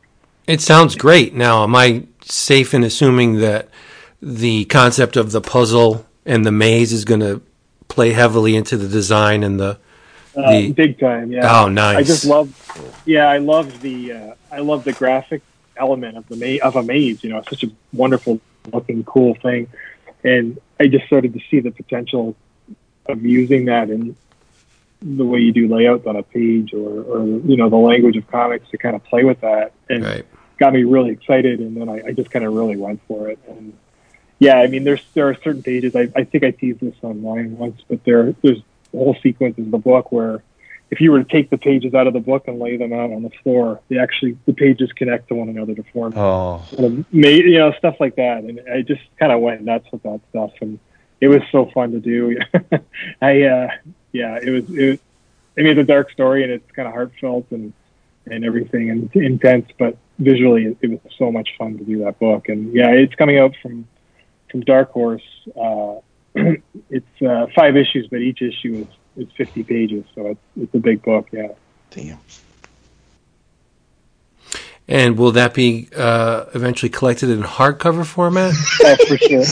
Yeah, it will be a hardcover format. Nice. Yeah. Jeff, do you have say in, like, because a lot of times we'll be doing the show and we'll say, man, you know, I hope that whatever book we're loving at the time, like, I hope that comes out in a hardcover. And then sometimes it does, sometimes it doesn't. Do you at this point in your career, like, have control over that? Like, can you say to Dark Horse, like, hey, everything I do for you guys or is going to be hardcover? Yeah, for Dark Horse and Image, I have a say in that, you know, for sure. And sometimes it's a conversation where they say, well, yeah, we could do that, but it would cost this much, and you know, so it's like a business decision too. But you know, with that stuff, I do have a say in it. Whereas with, you know, the Marvel and DC stuff I've done, even the stuff that I own myself, like Sweet Tooth or whatever from Vertigo, I don't have really any say in that kind of stuff, you know, in the format or the different volumes. So, but yeah, with this, you know, with the Image stuff and the Dark Horse stuff at this point, yeah, pretty much I do. I can kind of call those shots, which is really cool. Is that why Black Hammer Justice League was a hardcover? Because it's pretty much published by Dark Horse? Yeah, that one I didn't. I guess because Justice League was involved or something, I think DC wanted a hardcover, you know, and so that's why that one kind of went hardcover, whereas everything else has been sort of softcover first with that. Yeah, it sort of was an outlier in that way. And the hardcover is great. I mean, I was flipping through it leading up to tonight, and how much. Obviously, half of it is your creation, and The other half is, of course, DC property.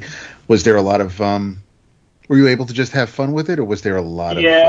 There wasn't a ton. I think Dark Horse pretty much ran. They edited the book and stuff. They just had to run stuff by DC. So for the most part, I had free reign. I couldn't swear, which I like to do in the regular Black Hammer series. Well, he played it off well because even when Barry starts swearing, Green Lantern's like, I never hear you swear. So it made sense in context of the story. Yeah, the only thing there was a couple of things I couldn't do, but sometimes they work out. I think I wanted Shazam to be in it because Golden Gale and Shazam. Sure. But DC, for whatever reason, they had something else going on with Shazam. They just didn't want him in other things at the time, so I used Zatanna instead, and that was fun. There's little things like that, but yeah, in terms of like the story and things, like, they never really got involved with it. Yeah. Okay.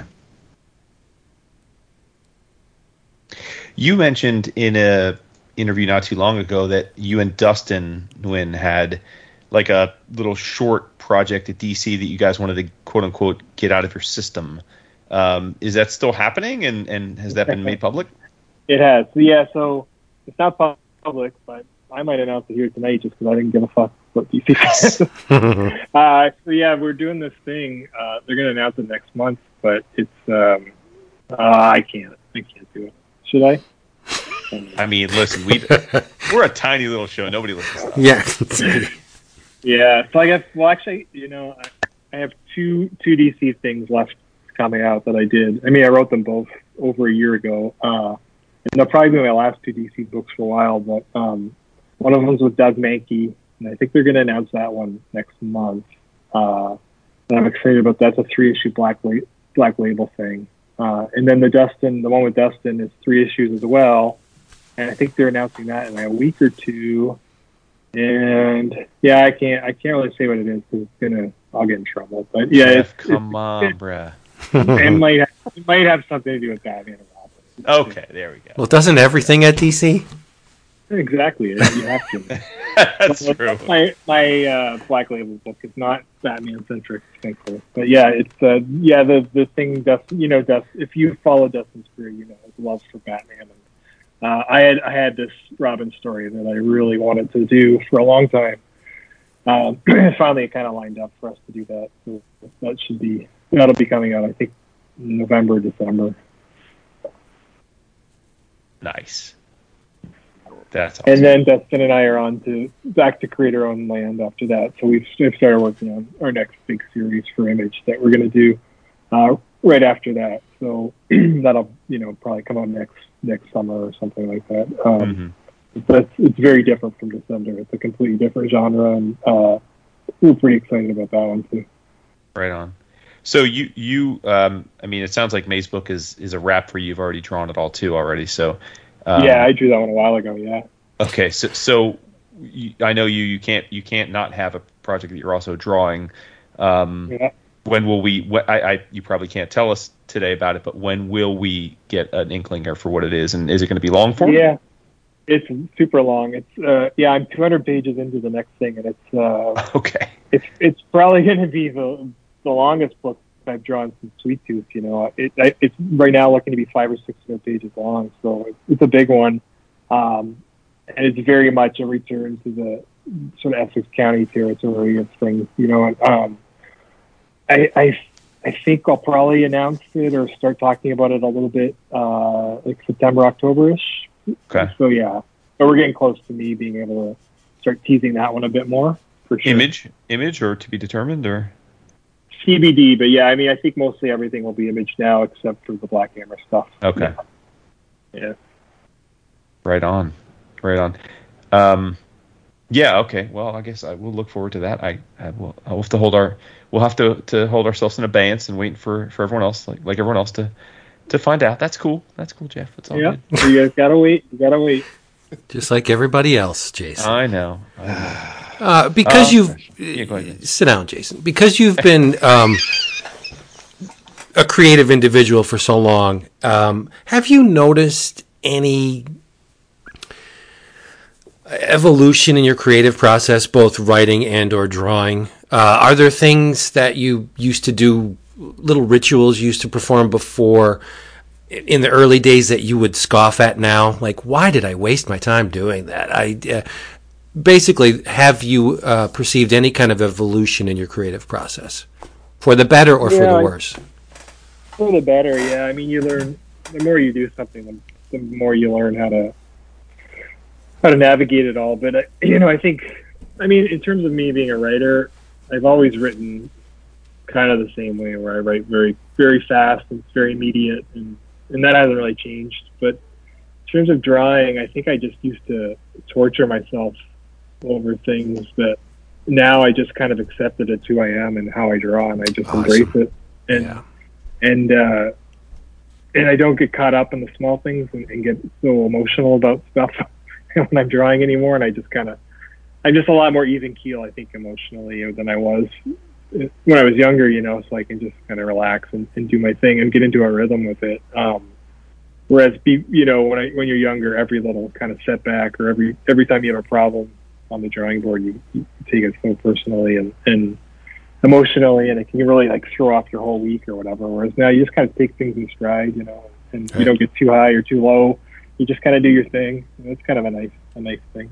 But yeah, I mean, in terms of writing, I don't know that it's changed a whole lot, to be honest, except that now mostly I just write my own stuff, which is nice, and I'm not trying to write, the Marvel or DC stuff and please an editor and fit into the continuity and all that stuff, which can be a headache. And you can exert a lot of energy doing that stuff, where when you're free of it and you can just do your own project, it can be, very liberating and kind of free up a lot of space in your brain to actually just work on the creative stuff, and not navigate the politics of having to, work at DC or Marvel and fit in with those companies.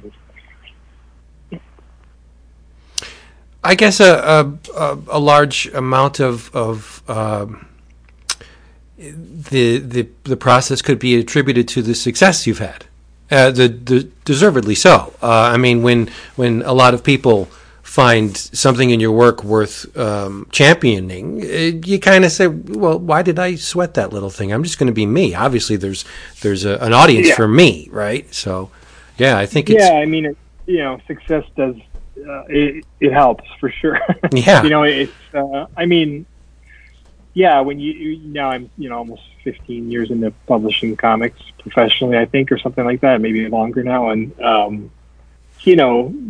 I've had enough successes and stuff and done enough work that I know that there's an audience for what I do. And so, yeah, you can just kind of be true to yourself and do your thing and know that you're going to be okay. And that's a very fortunate place to be. Obviously, not everyone gets there.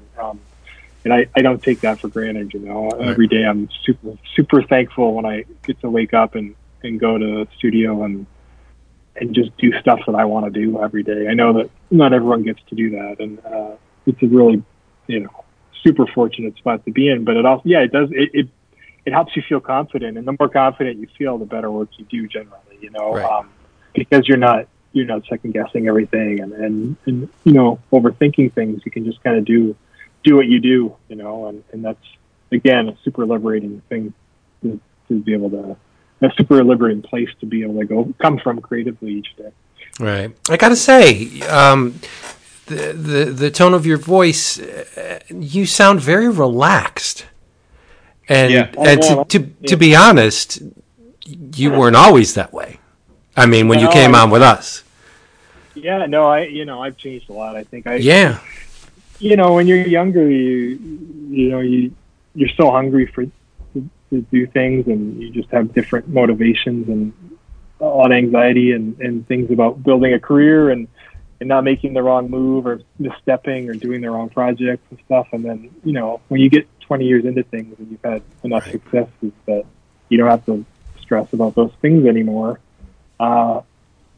it really frees you up. And yeah, I mean, and just, not to get into my personal life at all, but I'm just in such a good spot there too, where I'm just so happy. And yeah, I guess I'm in my middle age, I'm relaxing and enjoying my life, a little bit more than I did when I was younger, where I was just constantly,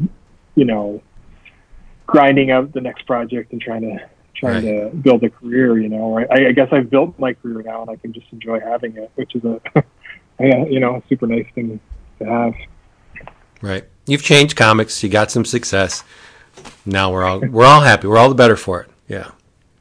I mean, it comes with age too. You stop stressing the little things as much because you just have more experience and you just kind of you realize that it's in the end of the day, the next project you do isn't going to make or break you. It's just going to be a book that people will read and either enjoy it or not, and your life will go on. Whereas when you're younger, everything kind of feels a little more.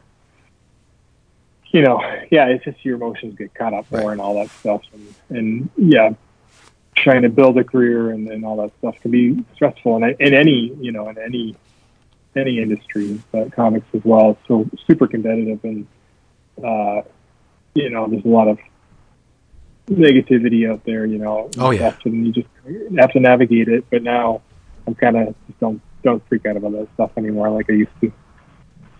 Yeah, I mean, and this is more of an observation. I mean, you don't have to necessarily answer this in any great detail, but I would imagine because you've gotten to a point where you can do your own stuff, like, it must be nice to not have to play the very political games of being at the Big Two, right? Because I know we have good friends that are like spend most of their careers at the Big Two, so I'm not saying it's not a place you can or shouldn't like want to aspire to work at for others that are listening, but it seems to me like to be at those places, there is very much more of a like I got to play the game, I gotta make nice with the right people, I got to not upset the other people, and like it sounds like you kind of have your own ecosystem now. Yeah, it is. It's you spend a lot of energy on that stuff, navigating different personalities and different collaborators and editors different editors and the corporate structure of it all, and you don't realize how much energy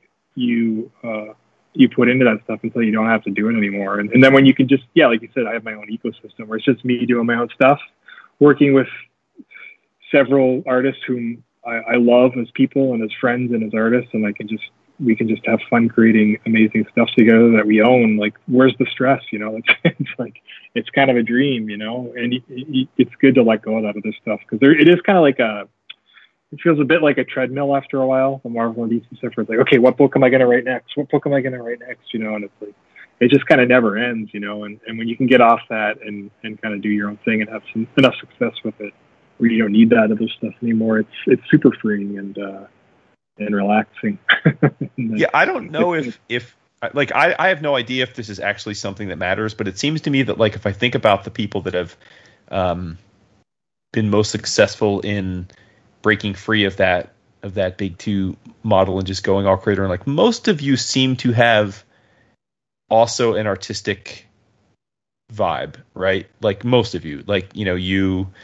Of course, being a part of it, Scotty, Matt, like in the sense that you also like how to create a comic lock, stock, and barrel. Like I feel like it seems harder, or there's less examples of people that are just purely writers. Like I'm just going to type up a script, I don't draw at all. Like it seems like that's a harder road to hoe. I mean, maybe I'm wrong. Maybe I'm not thinking of the right people, but no, there might be some. I think Scotty and Matt and I, if using us as examples. The three of us all started outside of Marvel and DC, drawing and writing our own stuff, and making our own comics before we got into that stuff. So we'd already found our voice and sort of were fully formed before we got into Marvel and DC stuff. So it wasn't like we built everything and found everything working with those characters and within that structure. So I think it's easier for us to step outside it and keep going and keep doing our own thing, maybe. But yeah, and then, all this sounds. I hope this all doesn't sound like I'm bashing Marvel and DC and hate No, not at all. No, I don't think so. I met a lot of amazing people and worked with some awesome people doing that stuff, and had some really, really gratifying projects. Look at Animal Man or Moon Knight or Green Arrow. Like those are, I hold those up with all my other stuff as things I just love. And I love doing them. And so yeah, it's not all negative by any means. It's just a matter of, it's just nice now to kind of, be in total control of your own projects and not have to, navigate so many different things. And yeah, like I said earlier, I mean, I just did 2 short DC things, you know, and Yeah. it was a lot of fun to do both of those, you know. And it's certainly not it may sound negative, but my view on those companies aren't negative. It's just me personally. Sure. I'm much happier doing my own thing. Yeah, no, I think that comes through. So my wife is a biologist by trade, and she always talks about rate limiters. So I'm wondering, like, looking at your schedule and how much stuff you put out, like, have you figured out what your rate limit is? Like how many projects or books can you conceivably work on effectively at once? Yeah, I know. You know, you never know what it is until you take that one project too many, and suddenly you're stressed about it. So it's that's always what it is for me, where I'm usually pretty relaxed and comfortable with my schedule, and then you take one more project, and all of a sudden everything is stressful, and you know you've taken one too many projects, you know. And I've done enough of that to know that probably my comfort zone is writing and drawing one book, you know, all the time on my own. And I usually do about 5 pages a week of my own thing, you know, that I'm drawing, and then probably writing 3 books besides that, where I usually focus on one of those books each month. So I'll work on whatever the thing I'm doing with Dustin is. I'll work on 1 month, and then I'll jump to the book I'm doing with Andrea the next month. So at any given time, I'm really only ever writing and drawing my book, and then working on scripts for one other project, you know, and that's kind of my comfort zone. Okay. So you're the kind of guy that you don't mix your corn and your mashed potatoes into one forkful. Like, you eat the corn, then you eat the mashed potatoes. Like, you do one project, then you kind of segment it and go to another project, it sounds like. Yeah. I like to work really far ahead of my artist so that I can deep dive into one project at a time and just get really into one story and one world, and kind of get all my ideas for that out, you know, and then put it aside and move on to another one. And I never have to worry about deadlines that way, and I don't have to mix projects or get stressed about them. Do you just have to, like, was there a point as you were making the transition from writer-artist to person who is a writer-artist and also writes for lots of other people, where you kind of just had to, like, hand off the the creative pull that you have as a writer-artist? Meaning, like, I'm sure now it's probably rote because you've been doing it for a long time, but, like, was there a point where you're like, man, like, I wouldn't have drawn it that way, or that's not how I saw it, but they're doing it this way? Like, can you think of a point where you were like, nah, I'm good, like, whatever they want to, like, they're going to draw it much differently than I would have if I were drawing it, but that's cool? Like, can you think of a time when, was it just gradual? No, was it not a problem at all? It was always like that, I think, because the thing was, like, I never stopped drawing my own stuff. There's never been a point in my entire career where I wasn't drawing a book, you know? So, I mean, that part of me creatively was always satisfied. You know, I was always drawing my own thing, so I didn't feel the need to draw every other book I was writing, you know, because I was already kind of scratching that itch every day. And also, the stuff that I draw tends to be a very specific kind of story, and it's very suited to the way I draw, you know, and then writing the other stuff that I write for other artists would be stuff that I probably wouldn't excel at drawing, you know. It wouldn't suit my style and my strengths and my weaknesses as an artist. So they were very different kinds of stories mostly. So it was very easy to let go. I mean, maybe the very first projects I did at DC, when I had never written for another artist before, it was kind of weird for the first few issues where I was like, oh, that's not how I would do the layouts or whatever. But then you instantly kind of realize, oh, wait a minute, it's okay. You got to I get to draw my own thing over here. You got to let these artists do what they do well, you know, and that's how you're going to get the best work out of them. And then it's very easy to segment the projects like that, because the stuff I draw myself is a very specific kind of thing. And then everything else I wouldn't be great at drawing at anyway. So it's great to work with these different artists and let them all kind of play to their strengths and do their thing. Mm-hmm. Do you, I mean, with your schedule and being as busy as you are, do you still find the time to be a comic book fan? Like, do you read lots of other comics by the creators? I do, but it tends to come in waves where I'll, you know, Monday to Friday, I'm in my studio from 8 a.m. to 5 or whatever. So I'm kind of thinking comics all day, right? And then when I come home and, you know, you do what you do with your family and spend time with them, when I do have time to read at night, I kind of don't want to read comics, because it's hard for me just to read comics and enjoy them, because I'm always, you know, then I start working, I start thinking about why they do the things they do. Sure. It's more like work, so it's not. So I tend to kind of save up my comics, and then I'll have a month or in the summer, like I am right now, where I kind of take a break from the studio stuff, and I'm not drawing every day. And then I'll just read a bunch of comics. I'll just catch up on everything from the year that I've been hearing about that's supposed to be great, and just read like stacks and stacks of stuff in a big burst, and get kind of really inspired to go back and start drawing again. But for the most part, when I am in the studio and working, I tend to read prose and nonfiction and stuff, just because I can kind of shut that part of my comics brain off and then just read for enjoyment that way. But yeah, so I do tend to read in big bursts like that, and I have a big stack of stuff right now. I'm excited to start reading. So nice. Yeah, I mean that's cool, because like I always get bummed when we'll have creators on and they'll be like, yeah, I haven't read a comic in like 5 years, and I think, oh, that's a bummer, man. Like, I love comics. It's more of it comes in waves. Like the last year, I've been really inspired by like stuff. Like James Tynion stuff, for instance, has been really inspiring to me. Hell of a role, right? He's having a hell of a year, yeah.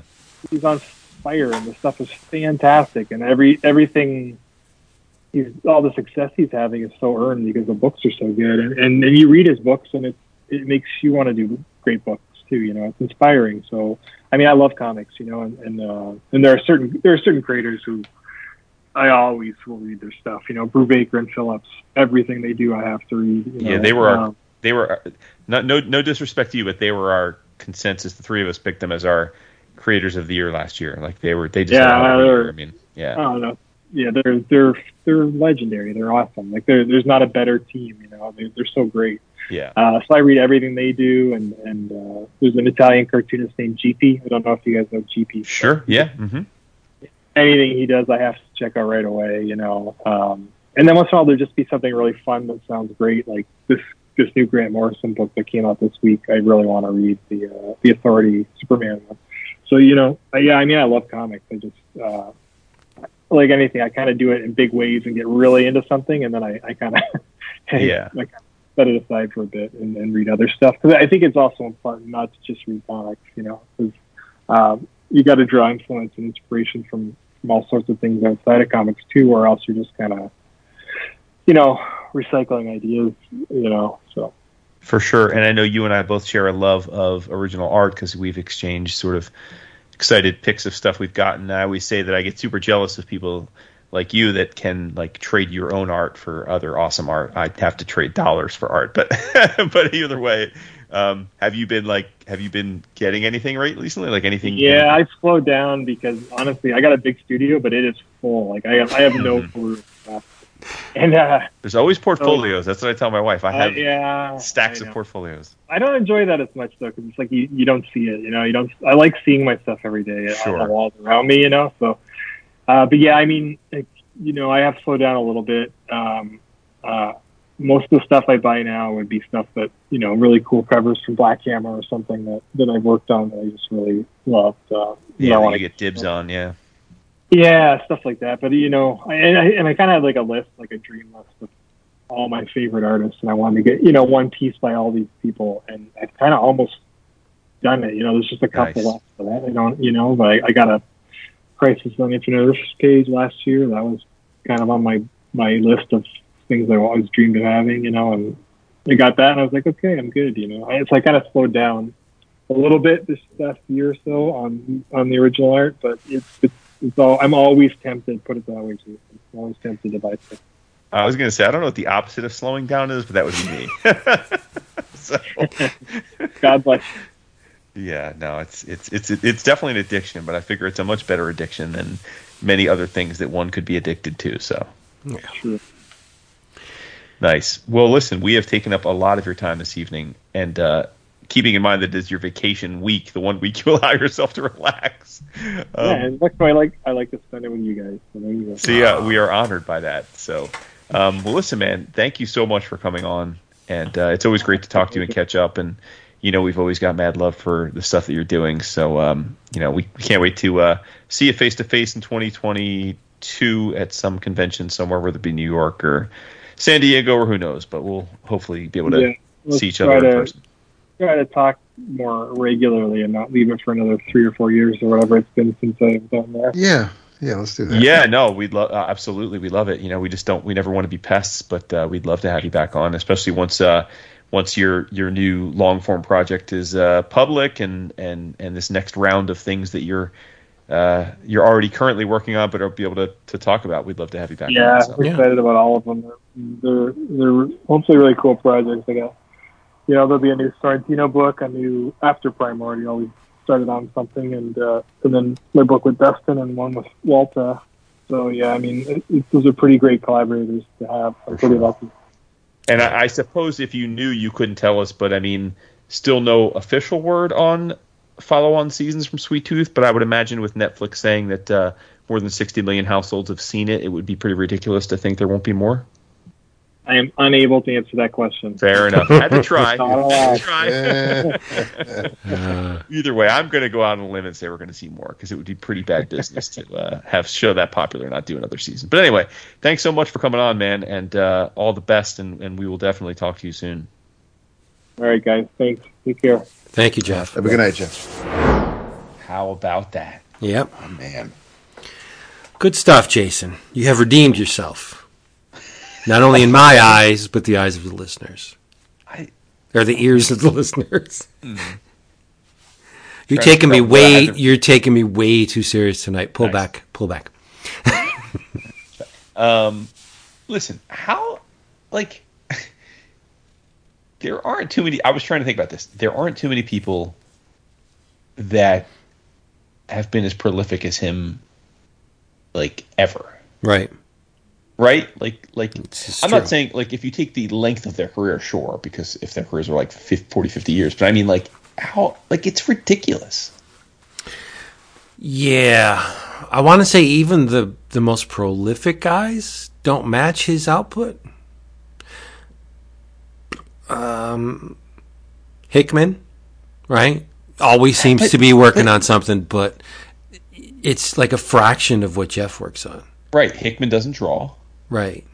I guess so who would you say would be the rival? Would be Kent, maybe? I mean, Kent is very prolific, but I don't think as prolific. No, you're right. I mean, of late, and Jeff mentions him in the interview. I mean, James Tynan in the last 18 months has written 5-6 books a month. Yeah, I mean, Al Ewing's written a bunch of books, but they don't draw. That's the thing. Right. I don't know.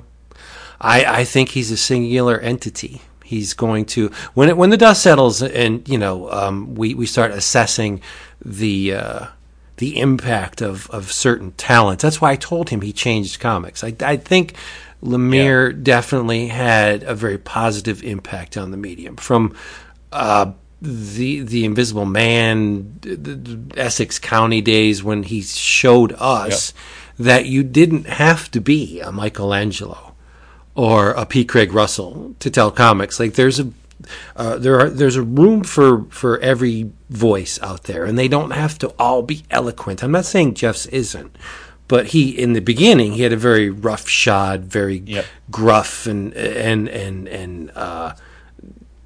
earthy tone to his voice, which he still retained, but now he instead of just barking and grunting, he's using very evolved language, but he still has the foot in the primeval, right? I don't think his visual style has changed all that much from the early days. I think obviously his writing style has, but visually, I think he's still the same man with a little tweak here or there, but for the most part, he's still speaking that same visual language. I agree, because with Sweet Tooth: The Return, which we just saw, it's, I don't think, visually much different than what we saw from Trillium or Sweet Tooth back in the day. Right. I think Trillium's underrated. I love that book. Yeah, I mean, I think that's probably the least talked about of his works. And that and maybe Underwater Welder, and they're both phenomenal in their own ways. Yeah. What up? Barking. What up, pup? It's my damn kids. I used to have kids that went to bed. I feel like I'm Vince now. My kids used to go to bed. Now they don't go to bed. They're just walking around at all hours. Yeah, you don't want to be Vince. Yeah.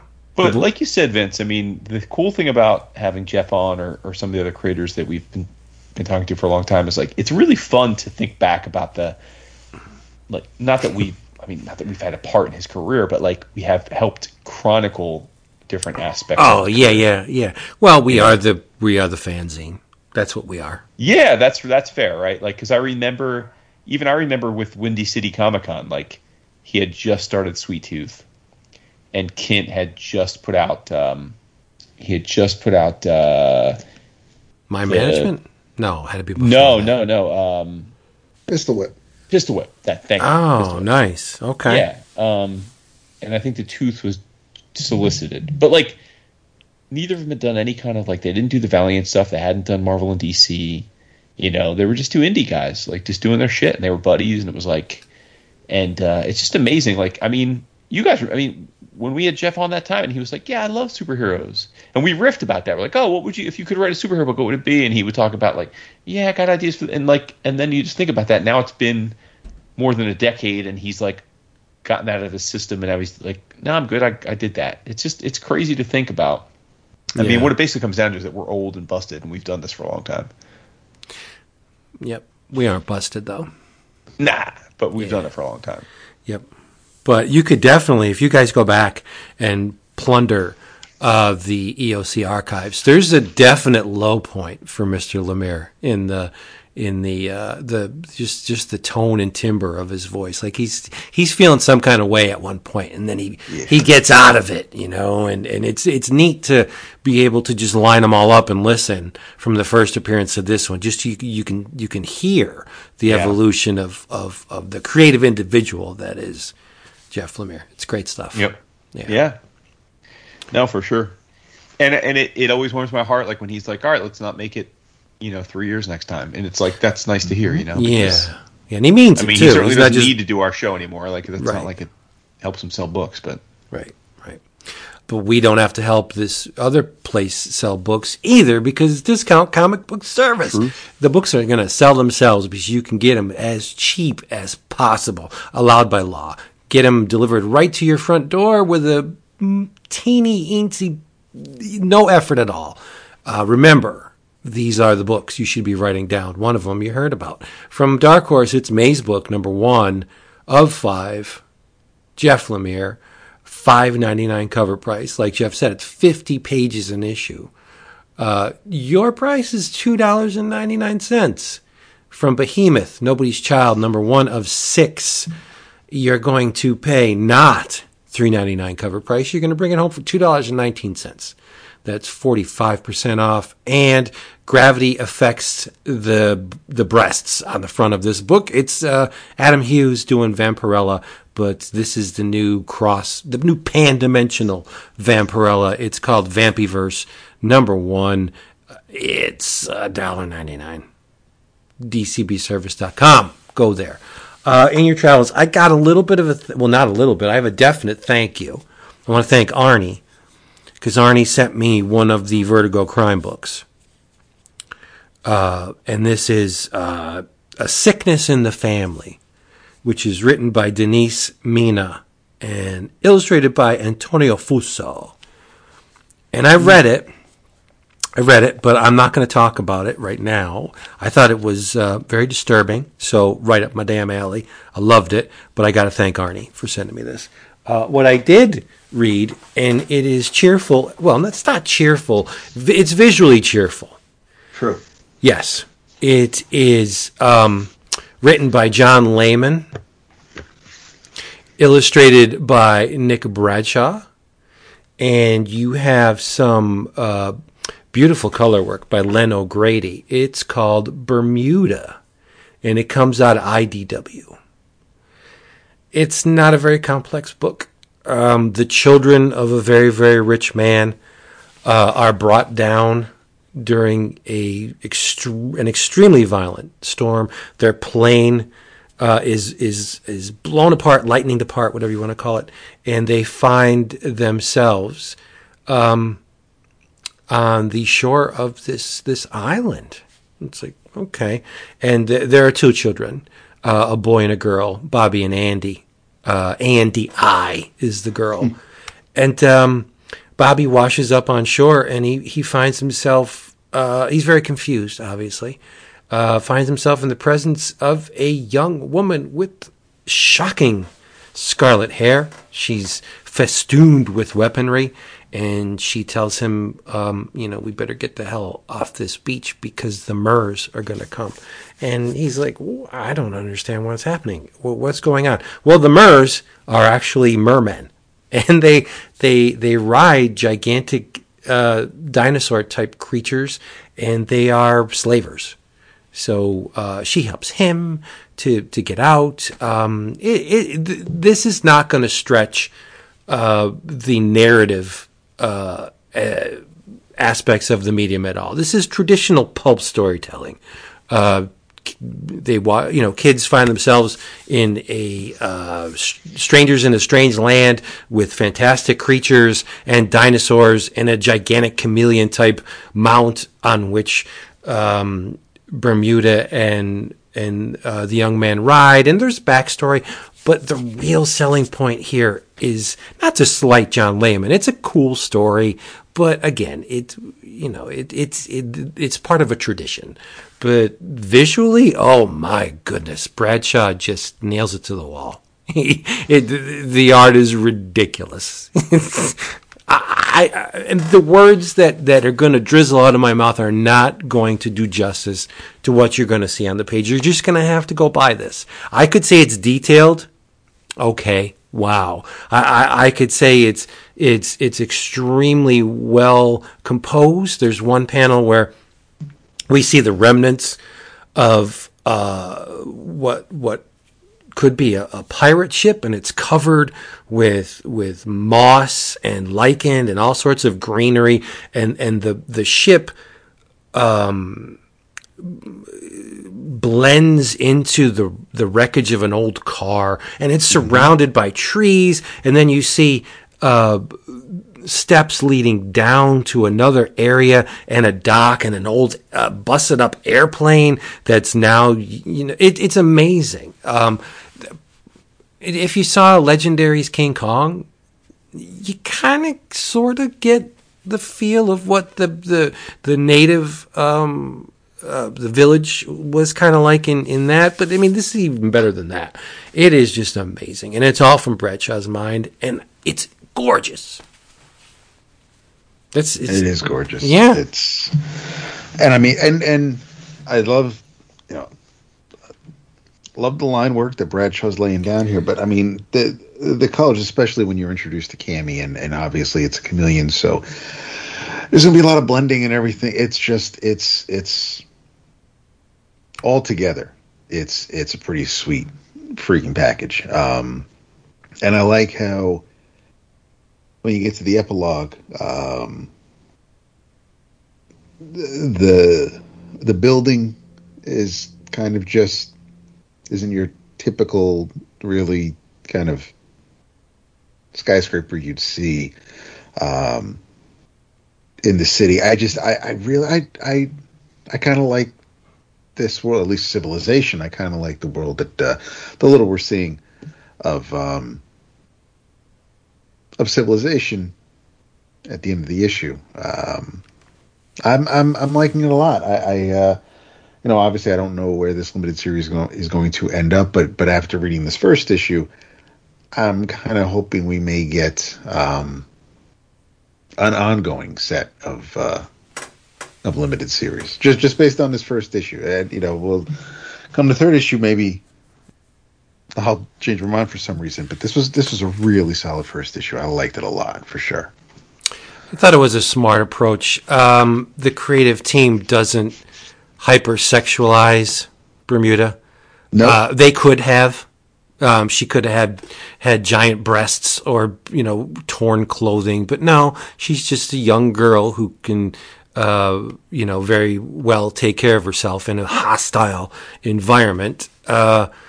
It's touted as all ages, but there's a little bit of violence in it. There's violence, yeah. Yeah, somebody gets stabbed through the chest, and but it's not egregious. It's not splatterific.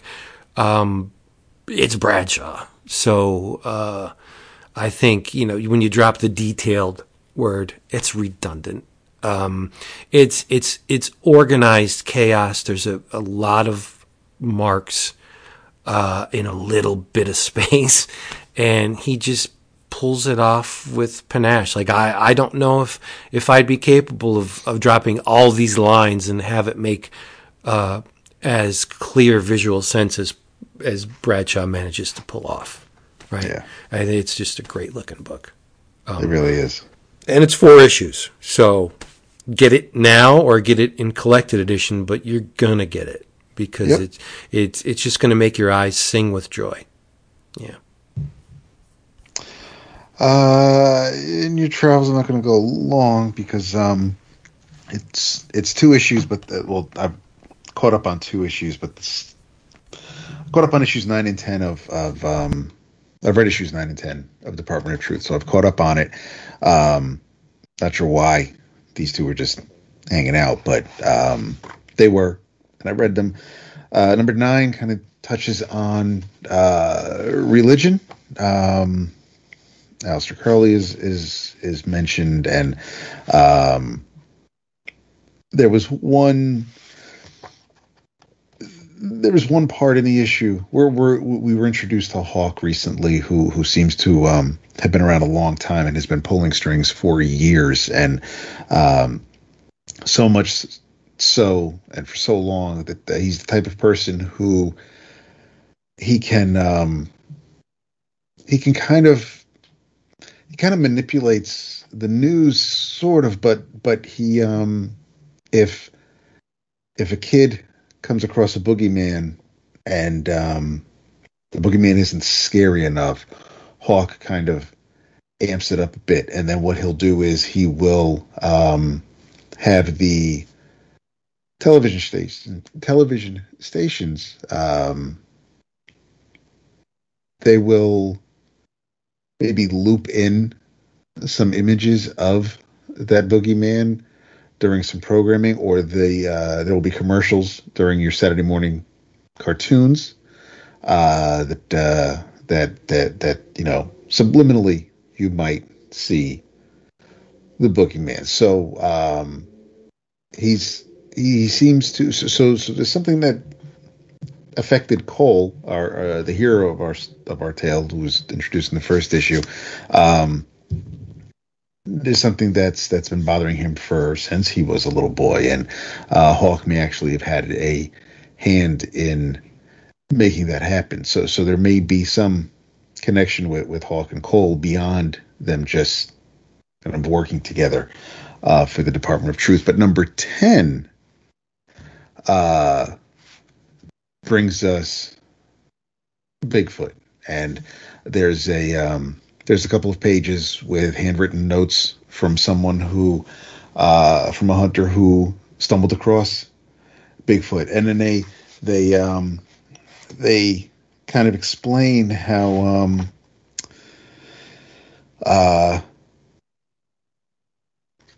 reality works a little different around a fiction in this particular case, which is why they claim you can't get a clear photo of them. They're weird to be around. You can get a sunburn in the middle of the night just by standing near them and try to move or think. You can forget about it. You'll feel nauseous the second one sets eyes on you.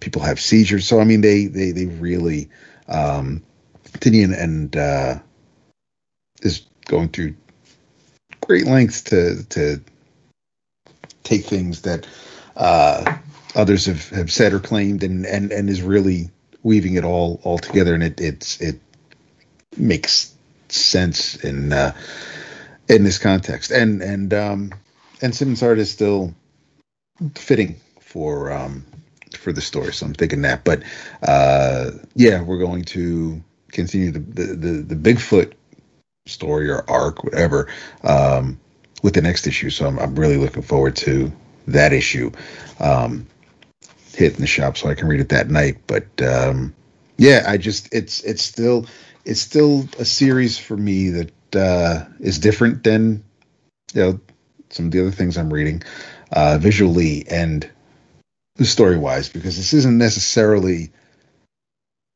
the kind of book that I would be clamoring for.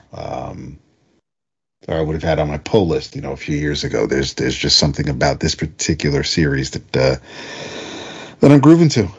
So yeah, in your travels, I know that the first volume, the first collection was released. I'm not sure if I don't remember if I saw a second volume in previews, but that should be coming soonish. But in your travels, Department of Truth, published by Image. Nice. For my inner travels, I'm going to, for like the second in 3 weeks, shout out Top Shelf, Chris Staros. I want you all to check out Onion Skin, which is a original graphic novel written and drawn by Edgar Camacho. This is a import. It's was originally a Mexican graphic novel written in Spanish, and it was brought over here and translated. Camacho is the first winner of Mexico's National Young Graphic Novel Award. They introduced that year, and he was the first recipient. And we get the gains our way in 2021. The book, or 2020, it was nominated for an Eisner as well in the young readers category. Effectively, it's a bit of a buddy adventure story. There's two main characters. Rolando is a dude who pretty much like hates his life. He hates his job. He just he's got angst. He's a young person trying to find his way, and he's just not really satisfied with the rigmarole of everyday life. And some circumstances happen that forces him out of that rigmarole. He meets Nera, who is a attractive, sort of dangerous young woman who is more than happy to live outside of the norms of society. She's when he meets her, living in a beat-up old food truck, and they become fast friends and realize that she's got a passion for cooking, as does he. They fix up the truck and go out and start peddling their wares in this food truck and are massively successful thanks to some comic booky reasons. It's not just because they're great cooks. And hijinks ensue. There's a biker gang. There's precious ingredients and herbs that are very valuable. There's all kinds of things that make it a grand adventure. And I was wildly entertained by it. I think that Delgado as a storyteller is terrific, especially for his first graphic novel. Visually speaking, he's kind of like a love child between Tyler Jenkins and Richard Sala. Angular, relatively simple anatomy and line work, but expressive faces, lots of action. Good stuff. A tinge of humor. Really, really enjoyed the book and definitely think it's worthy of the praise it's been getting. So once again, it's Onion Skin, written and drawn by Edgar Camacho, available through Top Shelf. And I think the cover price is $14.99. So, probably cost you $10 or so if you go through the discount comic book service. Nice. All right, everybody. Hey, hope you liked this. A lot went into it. We'll be back really soon with more stuff. If you want a lot more EOC in your lives, go to Twitter, Reddit, Instagram, Facebook. Big presences there. Go to the Patreon page, patreon.com/11o'clockcomics. It's a hootenanny. I don't get to use that word very often, but it is a hootenanny over there. It's just cross-pollination going on all over the place. It's dirty. Yeah. And in the meantime, you know what to do. Next week, read Concrete Depths for the book. Yes. Book of the month next week. Right. Read that stuff. Do it. Because if you don't, you're going to have to say goodnight. I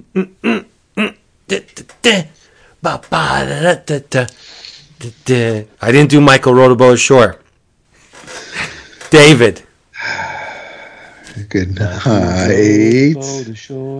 Hallelujah. You sound so pious and innocent saying it.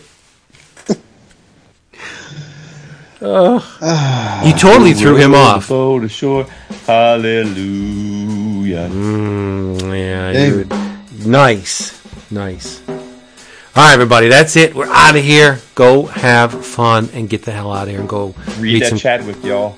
Yes, and some other comics. Yeah, but Chadwick primarily. Right, because it's the book of the month. Right. Yeah. That's it for that one.